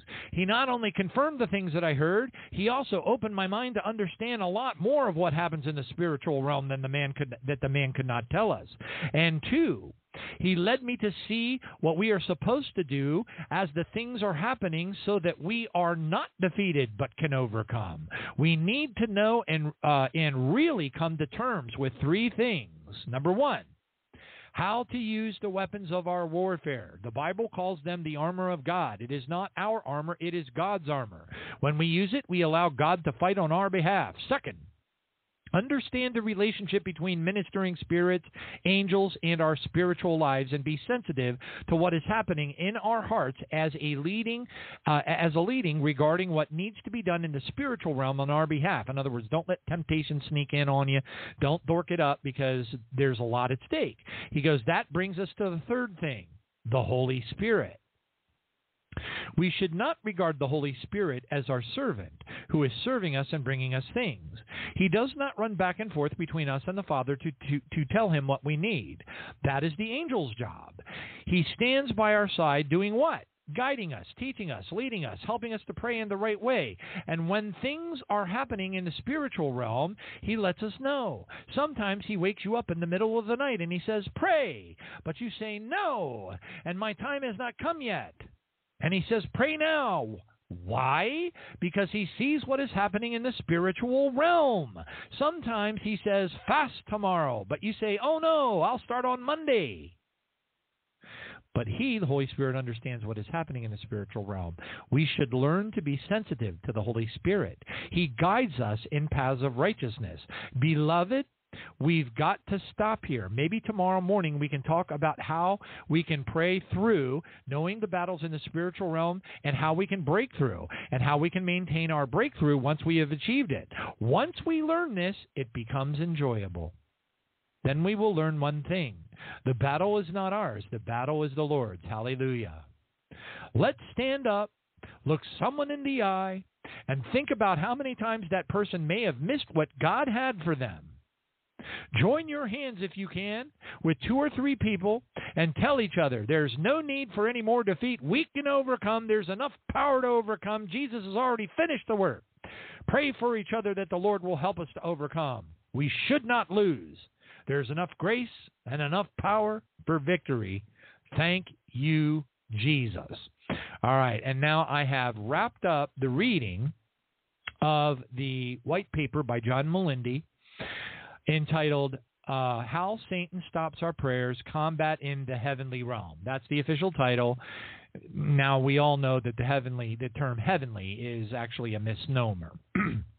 He even says spiritual in this white paper. Now,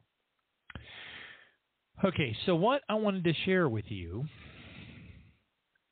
is I wanted to tie a little bit of a ribbon on this for you, okay? Maybe put some sprinkles on your vanilla cupcake. I love wedding cake. Why don't they make wedding cake like cupcakes? Wouldn't those be awesome, wedding cake cupcakes with sprinkles? It's a good thing they don't have them at the store because, boy, I'd be like, Anyway, all right. So in my journey through that period, which many of you have heard me testify about to some extent, where I was under some pretty heavy attack. In fact, my life was at stake, and there was an attempt to murder me in my home. A strongman demon possessing a young woman threw me down the hall, threw me down the stairs, smashed my head into the wall, and then promptly went out to the police cars that were in the front of my house and started to lie to them, telling the police that I tried to kill her. Now, I had a contusion, truly, verily, I say unto you, a true contusion on my forehead the size of a softball. It really was that big. It was all yellow and really icky looking in the center and then had purple around the outside. I was dripping blood all over my face. The entity tried to scratch my eyes out and rip my face up, and it was trying to kill me. But by a miracle of God, now I was completely caught off guard and didn't see it coming, which, of course, is a very bad place to be when something like that happens. Now, I was somehow...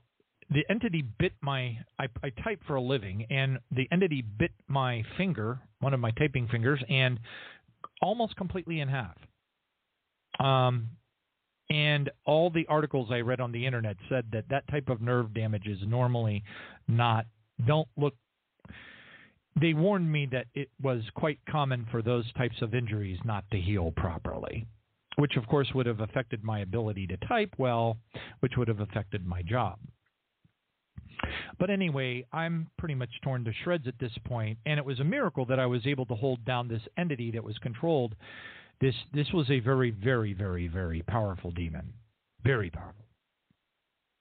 In fact, when her mother came over at a later date, and it's a big, long story about the state attorney's office and things that I did to try to be Christianly and helpful. But anyway, I won't go into all those details, but even her mother had said to me at one point, "Did she have supernatural strength?" I laughed, and I'm like, "Oh, yeah." But her mom didn't really believe in demons. I don't know. I can't even understand that kind of stuff. But anyway, whatever. So when I had finally walked out of the house, the sheriff in charge, there were approximately 4 police cars in the front of the house. So a couple of them pulled, one into the driveway, one into the front yard, 2 of them out in the cul-de-sac. There was an EMT ambulance, with EMTs in it. When I walked out of the house, the police officer in charge took one look at me, turned over to her, and said, "Put the cuffs on her." And the police turned her around, they cuffed her, and they threw her in the back of the police car. And then, of course, they brought me the paperwork that I had to sit there and fill out while I was bleeding all over the place to make my official statement, which I did. So anyway, the reason why I bring that up is that started a journey for me that I could never have predicted or anticipated. The journey was pretty bad. It wasn't much longer. It was as a matter of fact, once Satan gets a foothold on you, particularly with that type of an attack, through a person who is satanically ritually abused and had dissociative identity disorder and extremely powerful demons ritually injected into them with altars, they can be programmed to be killers, mass murderers, shooters, mind control slaves. And that's what this person was programmed to do, and this person was sent to kill me. So evidently I was upsetting Satan pretty bad. Anyway, so, and then about 4 or 5 months later, an individual who I trusted because of relationships that I had with people was recommended to me to help me fix up my house. I had things that I needed to do. My electric bills were breaking past $500 every month. It was insane, and I needed to fix it. I will cut to the punchline. So just a short few months after the attempted murder event, this person who I trusted from another person who was a friend in Christ essentially stole $30,000 from me. It was a very, very traumatic event to go through. I won't go into all the details, but I assure you it was exceedingly traumatic. I still pray for this person to this day. This person left a lot of destruction behind them, but it's my job to pray for them. So after having gone through those two events back to back,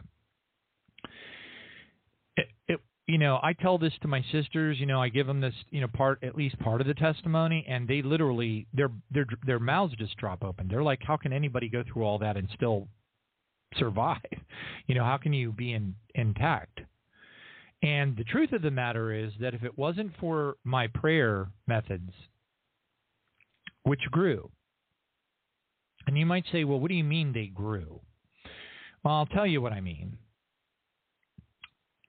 So, because I was very fortunate and blessed to have been doing the radio show for thousands of shows, and we had brought on folks like Doug Riggs, we had brought on, Dr. Preston Bailey, we had brought on Danny Duval, some of the best satanic ritual abuse specialists in the world, and I knew these people. I knew intimately how satanic ritual abuse worked. I knew unbelievably high level of ultra advanced details of all. I just knew how it all worked. So I also knew that behind every SRA-DID victim, particularly those who are programmed for the purpose of killing, stuff like that, they have their own witch covens that control them. Okay? And there are witch covens everywhere. I mean, there's as many witch covens out there as there are churches, okay? But anyway, there's so many things I could tell you that are so ultra creepy, but I'll spare you. But anyway, I realized that I was in a jam because I now had witch covens that were coming directly at me. And because I specialized quite a bit in spiritual warfare and SRA-DID, I knew exactly where I stood. And it wasn't a good place, but I knew where I stood.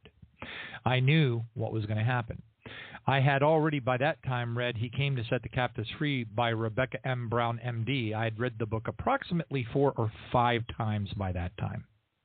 Now, I remember when I first read that book, which, by the way, is if you haven't read it, you need to read it.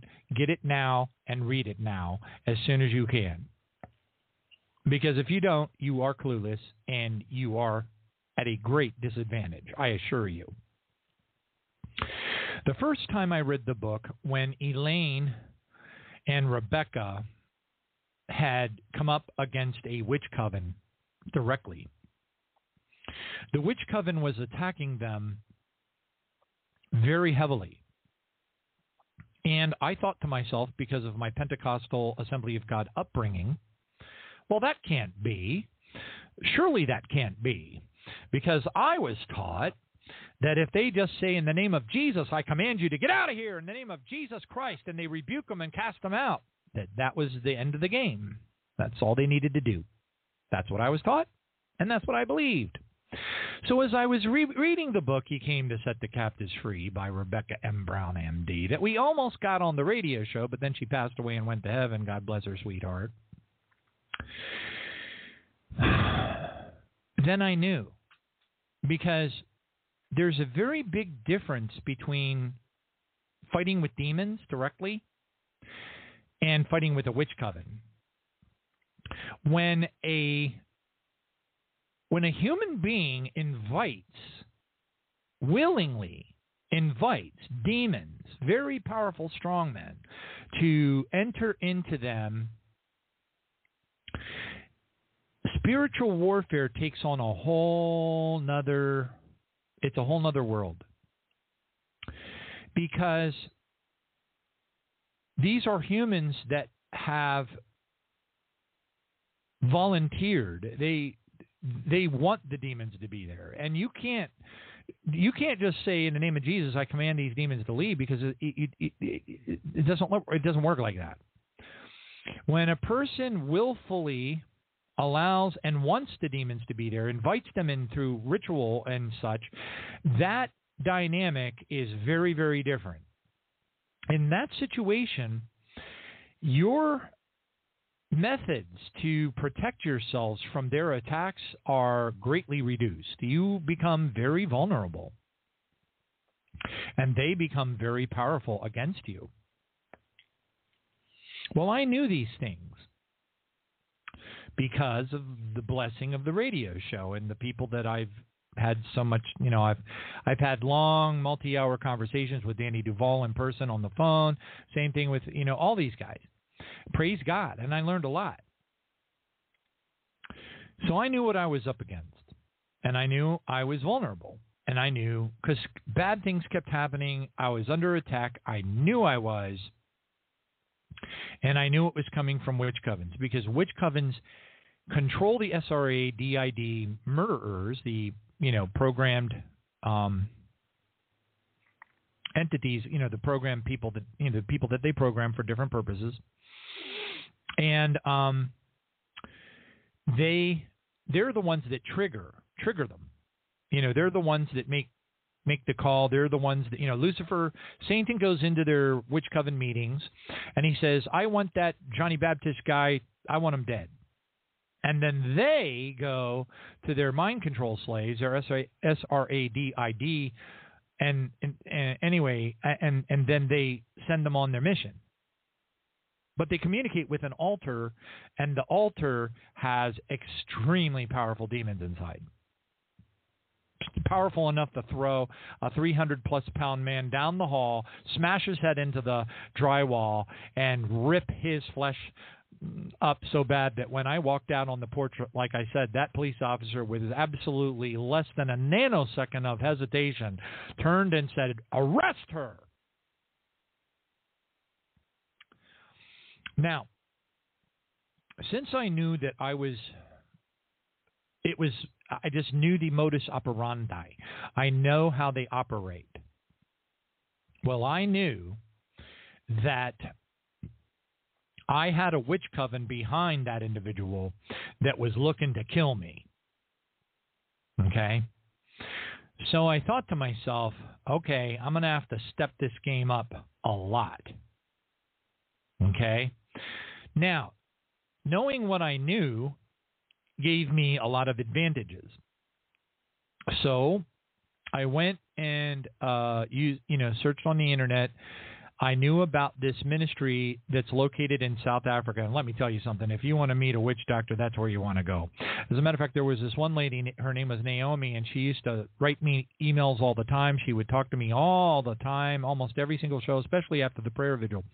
And Naomi lived, I think it was Johannesburg in South Africa. And Naomi told me she had a witch doctor, a Saintess, living in the apartment above her apartment. And she said that when she would play the prayer vigil, she'd turn it up loud, and she could hear the Satanist in the apartment upstairs running back and forth in his apartment, screaming at the top of his lungs, "I'm on fire! I'm on fire!" And that wasn't the only testimony I've received like that regarding the prayer vigil. So anyway, I knew I was up against a pretty darn tough situation. And I knew that they wanted me to be dead. Okay? So I knew I had to step my game up to a whole nother level. So I did some searching, went out to Canaan Ministries in South Africa, which is one of the most well-known and skilled satanic ritual abuse deliverance ministries in the world, spelled K-A-N-A-A-N, something like that. And they have out on the internet, they have posted publicly now. I don't know what they're, if they're still there or anything, because this is, years and years ago. But they had it was called like a prayer. It was like a satanic ritual abuse prayer manual. And I said, I need to take a look at that. So I downloaded it and printed it out, and I would sit on my prayer chair in my bedroom where I have it, and it's just a recliner beside my bed, and but it is my prayer chair, and it's where I get on my knees and anoint myself with oil, and I take it very seriously. In the morning time, I will usually be up by about 4 o'clock a.m. I'll spend some time ministering to people over email and messengers for a while. And then I will,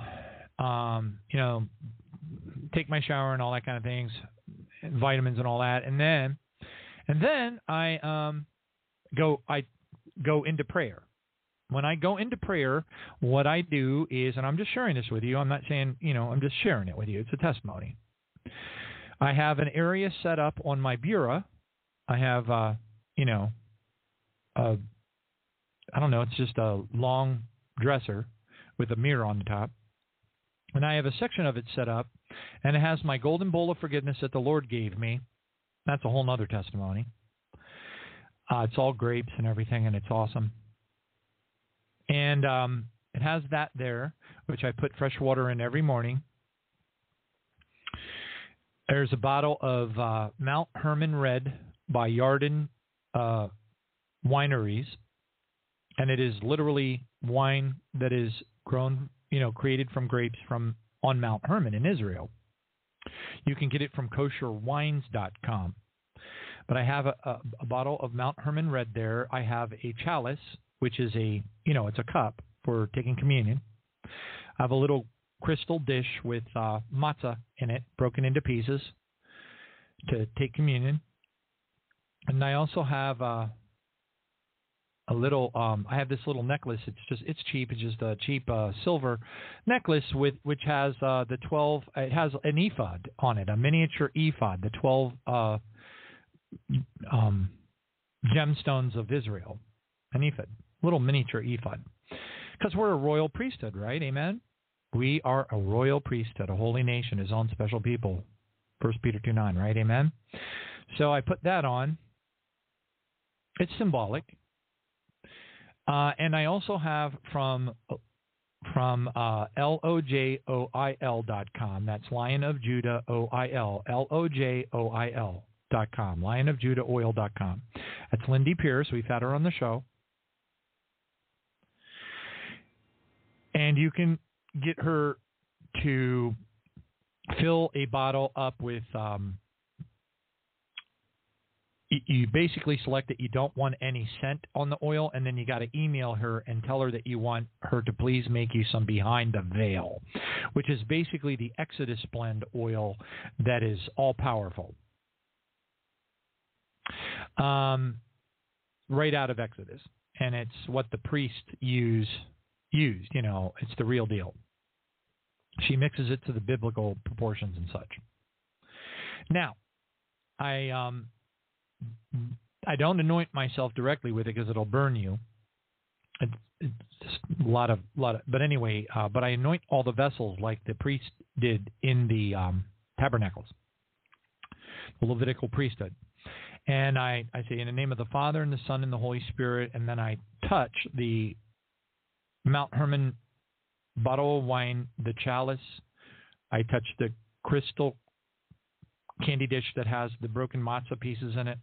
I touch I anoint the ephod necklace, and then I get some more of the Exodus blend holy oil on my finger, and I dip it into the fresh water inside the golden bowl of forgiveness. And I pray in the name of Jesus, Father God, I consecrate these vessels, and I consecrate this water to your holiness in Jesus' name.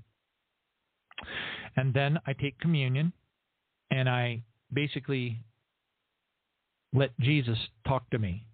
So I say the words, but Jesus is standing in front of me, and he says it to me. So it's a very intimate thing, and I usually cry during it.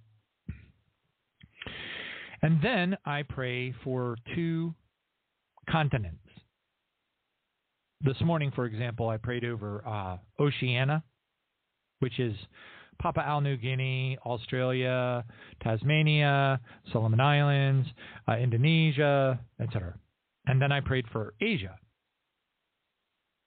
I asked, and I do this on the prayer vigil all the time because it's very, very powerful. And all of it is backed up by Scripture, and I use a lot of Scripture to back everything up. But I do that in the early morning, and then right after that, I blow out the little candle that I light, and then I put down a pillow on the floor because I'm old,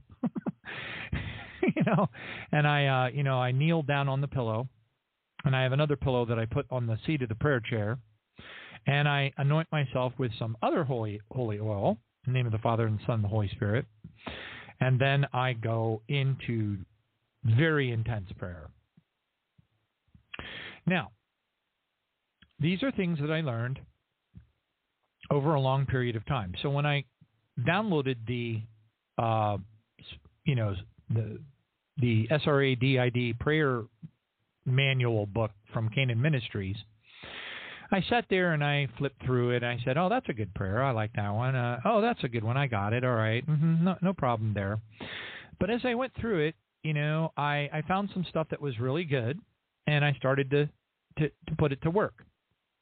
I started to pray using those words and tactics. And I felt some relief. But then the Lord led me beyond what I had learned in the Canaan Ministries book. And over time, with lots of confirmations from the Lord, things that people would say very mysteriously out of the clear blue sky. And I was like, okay, this is obviously God speaking to me. But anyway,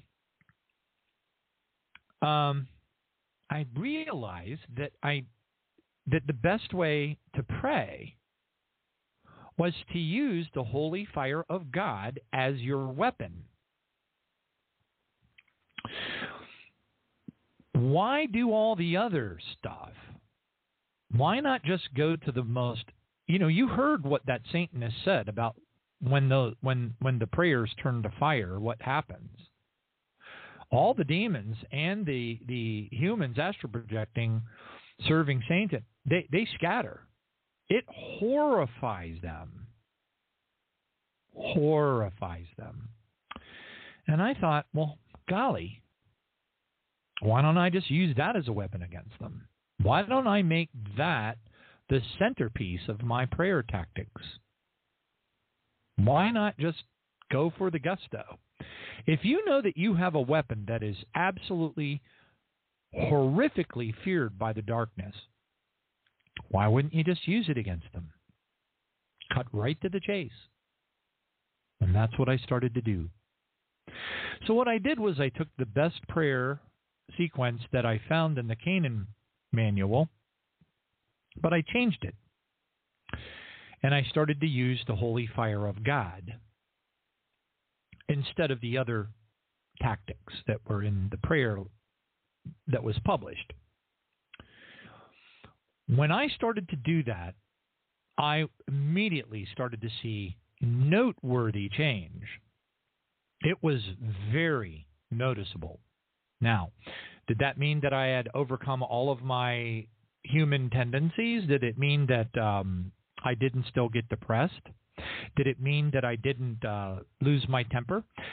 Sometimes get really frustrated, get really upset with my life situation or whatever the case is. And you know, my toughest thing in the Galatians 5, what is it, 5:20?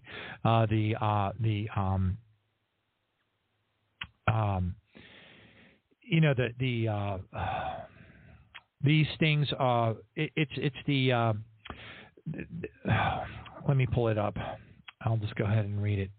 Hopefully my thing won't lock up on me. So it's Galatians 5:20. There we go. Coming right up, hopefully.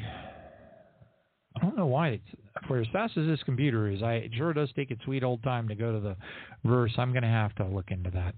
But anyway, it's the fruits of the Spirit. The fruits of the Spirit, I'm going to just do it from memory because it's taken too long. The fruits of the Spirit are love, joy, peace, long-suffering, which is incredible patience, gentleness, kindness, faithfulness, goodness, and self-control.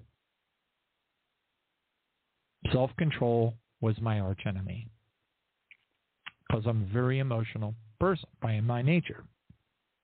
Now, I can control myself really well in front of, you know, executive leadership teams and billion-dollar companies and all that kind of stuff. But let me tell you, when that meeting's over, oh, man, I'll vent. I'm like Popocatépetl. So anyway,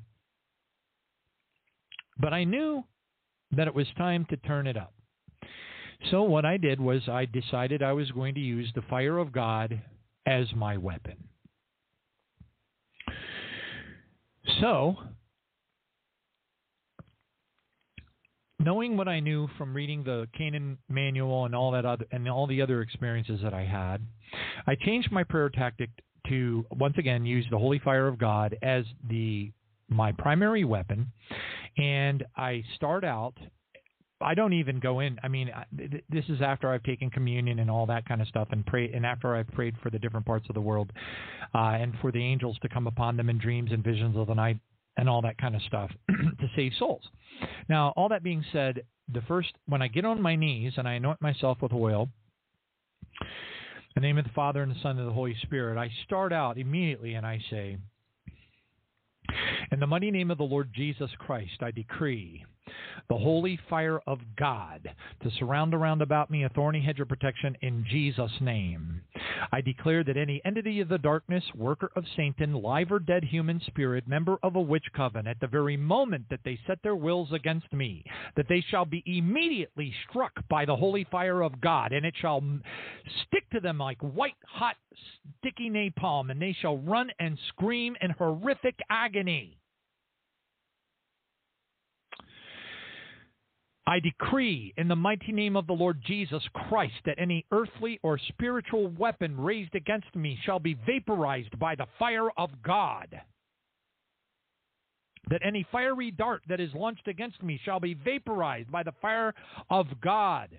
That any contract that is demonic contract, any demonic agreement shall be vaporized by the holy fire of God. And the demons of darkness that attempted to come against me with them shall be vaporized. They shall be struck by the fire of God in Jesus' name. And angels will place them under arrest, strike them deaf, blind, and dumb, and cast them into the abyss. I declare the abyss to be sealed and welded shut by the fire of God. And I plead the blood of Jesus to seal the pit, for only the Lamb of God can break the seals.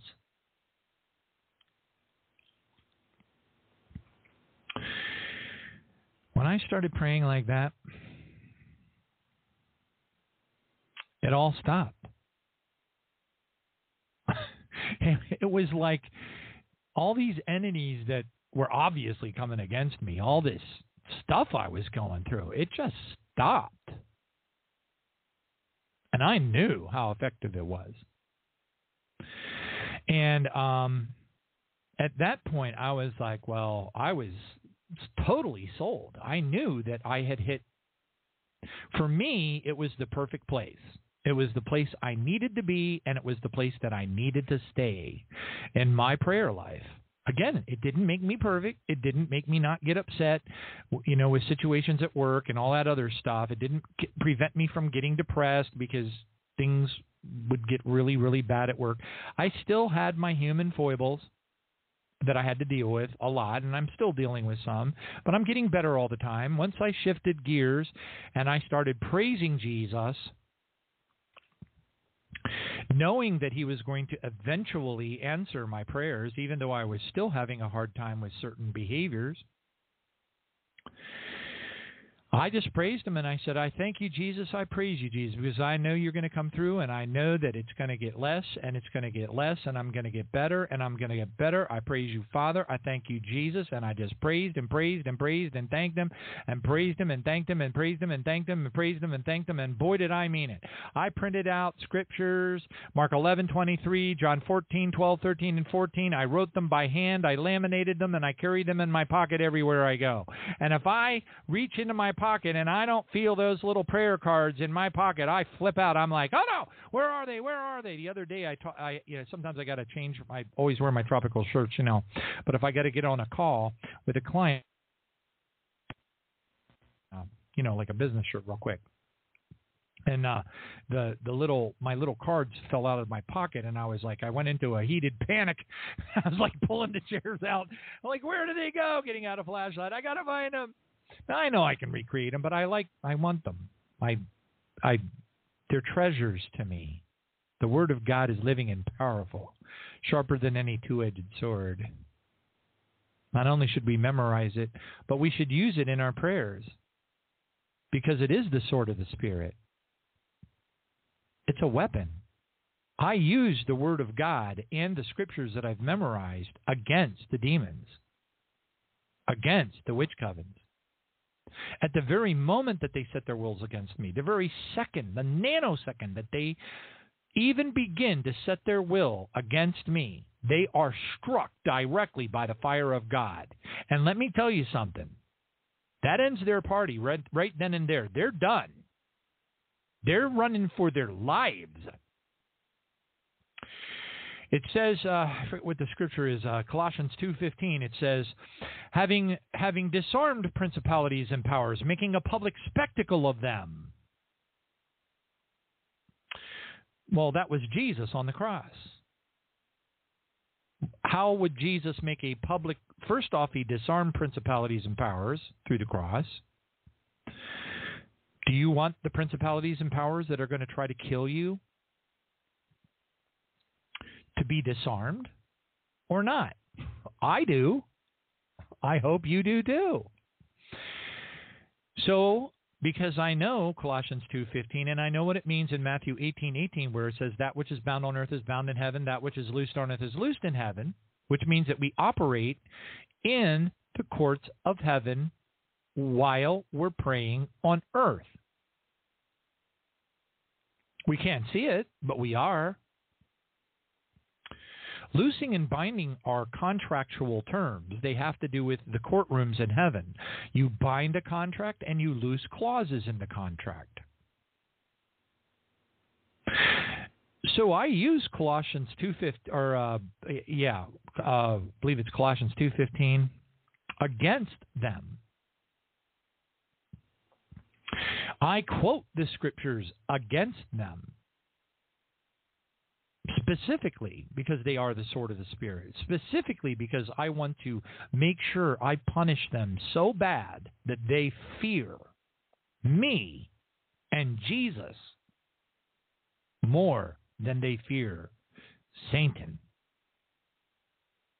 If you can get your prayer life so strong and effective that the entities of darkness that want to kill you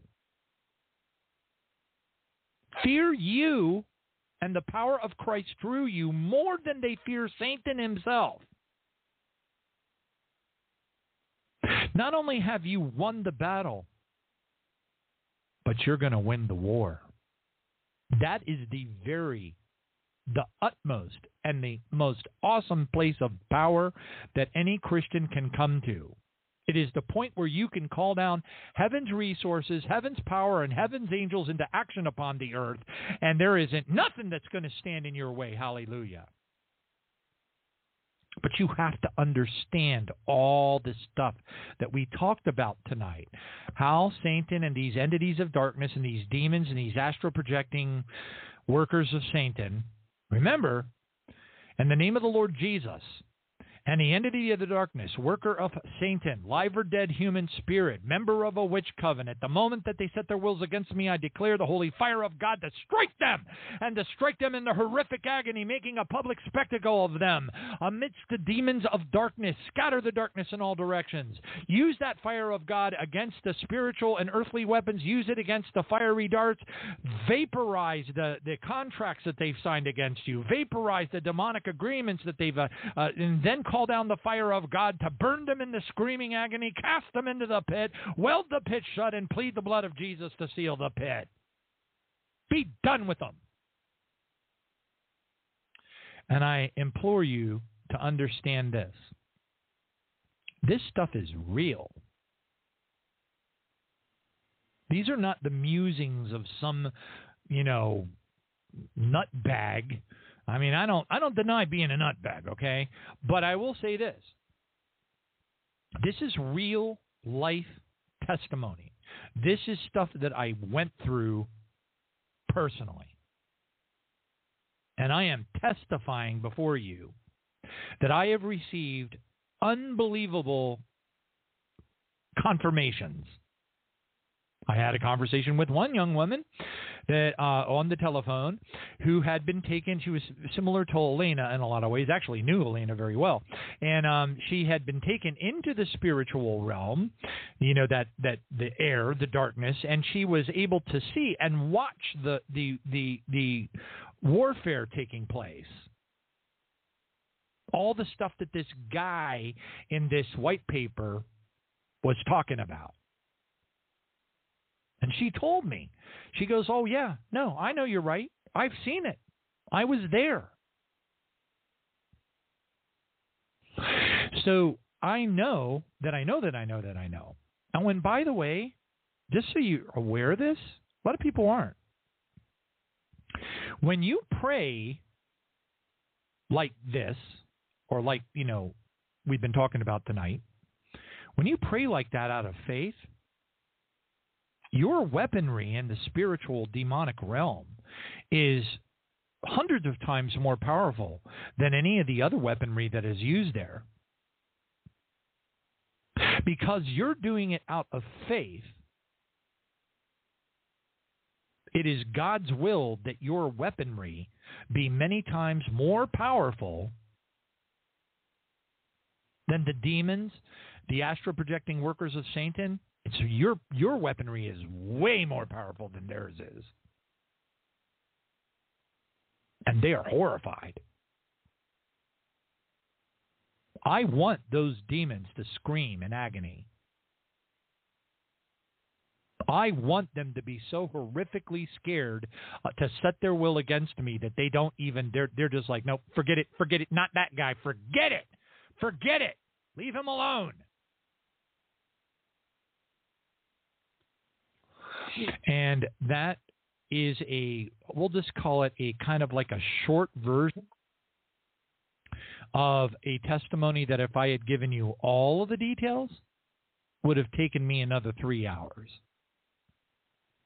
So that's the super short version of a very true, detailed, and powerful testimony, along with this white paper and along with my own personal journey and where the Lord brought me to in how to pray so that these entities would leave me alone. Because I'm going to punish them, and they know it, and I won't quit. And by the way, you're going to earn some Purple Hearts and a couple of silver stars on the way, because they don't like you when you know this stuff. But you're protected as long as you don't let your guard down. Praise his name. Anyway, thank you all for joining us tonight. How Satan Stops Our Prayers, Combat in the Spiritual Realm. Hallelujah. Thank you, Jesus. Get yourself a copy of the paper. It's out on the internet. Type How Satan Stops Our Prayers, Combat in the Heavenly Realm. Type the word or the letters PDF. Hit enter, and you will find it out there. Highly recommend that you read it more than once. I highly recommend that you put these things into practice in your life. You will change your life, and you will bring enemy that is attacking you, your loved ones, and all aspects of your life 24/7, whether you see it or not. Hallelujah. Take the victory and the power that Jesus Christ gave you through his blood and use it against the enemy and make them regret what they try to do to you, because they're trying to kill you every single day of your life, whether you see it or not. Hallelujah. Praise God. Thank you all for joining us tonight. Tonight is Wednesday, September the 14th on the East Coast of the United States of Babylon the Great. We'll see you at the prayer vigil at 7 p.m. this Friday, Lord willing. God bless you all.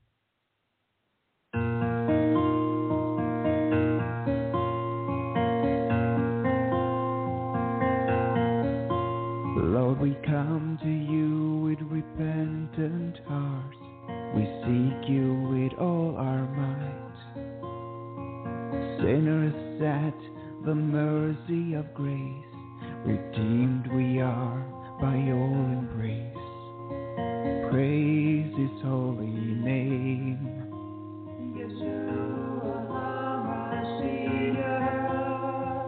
Praise the King of Kings.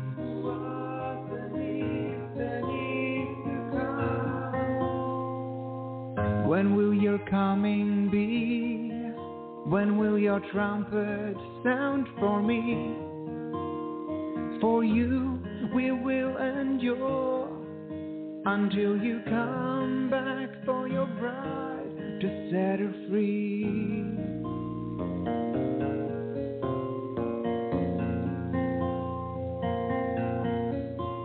Write our names in your book of life. We are cleansed through your holy sacrifice as we lift your name on high. Renew our mind, renew our soul, remove the scars from our past and deem us righteous. We rebuke all deceptive lies. I shall lift my obedient children to the clouds, for they shall see my glory.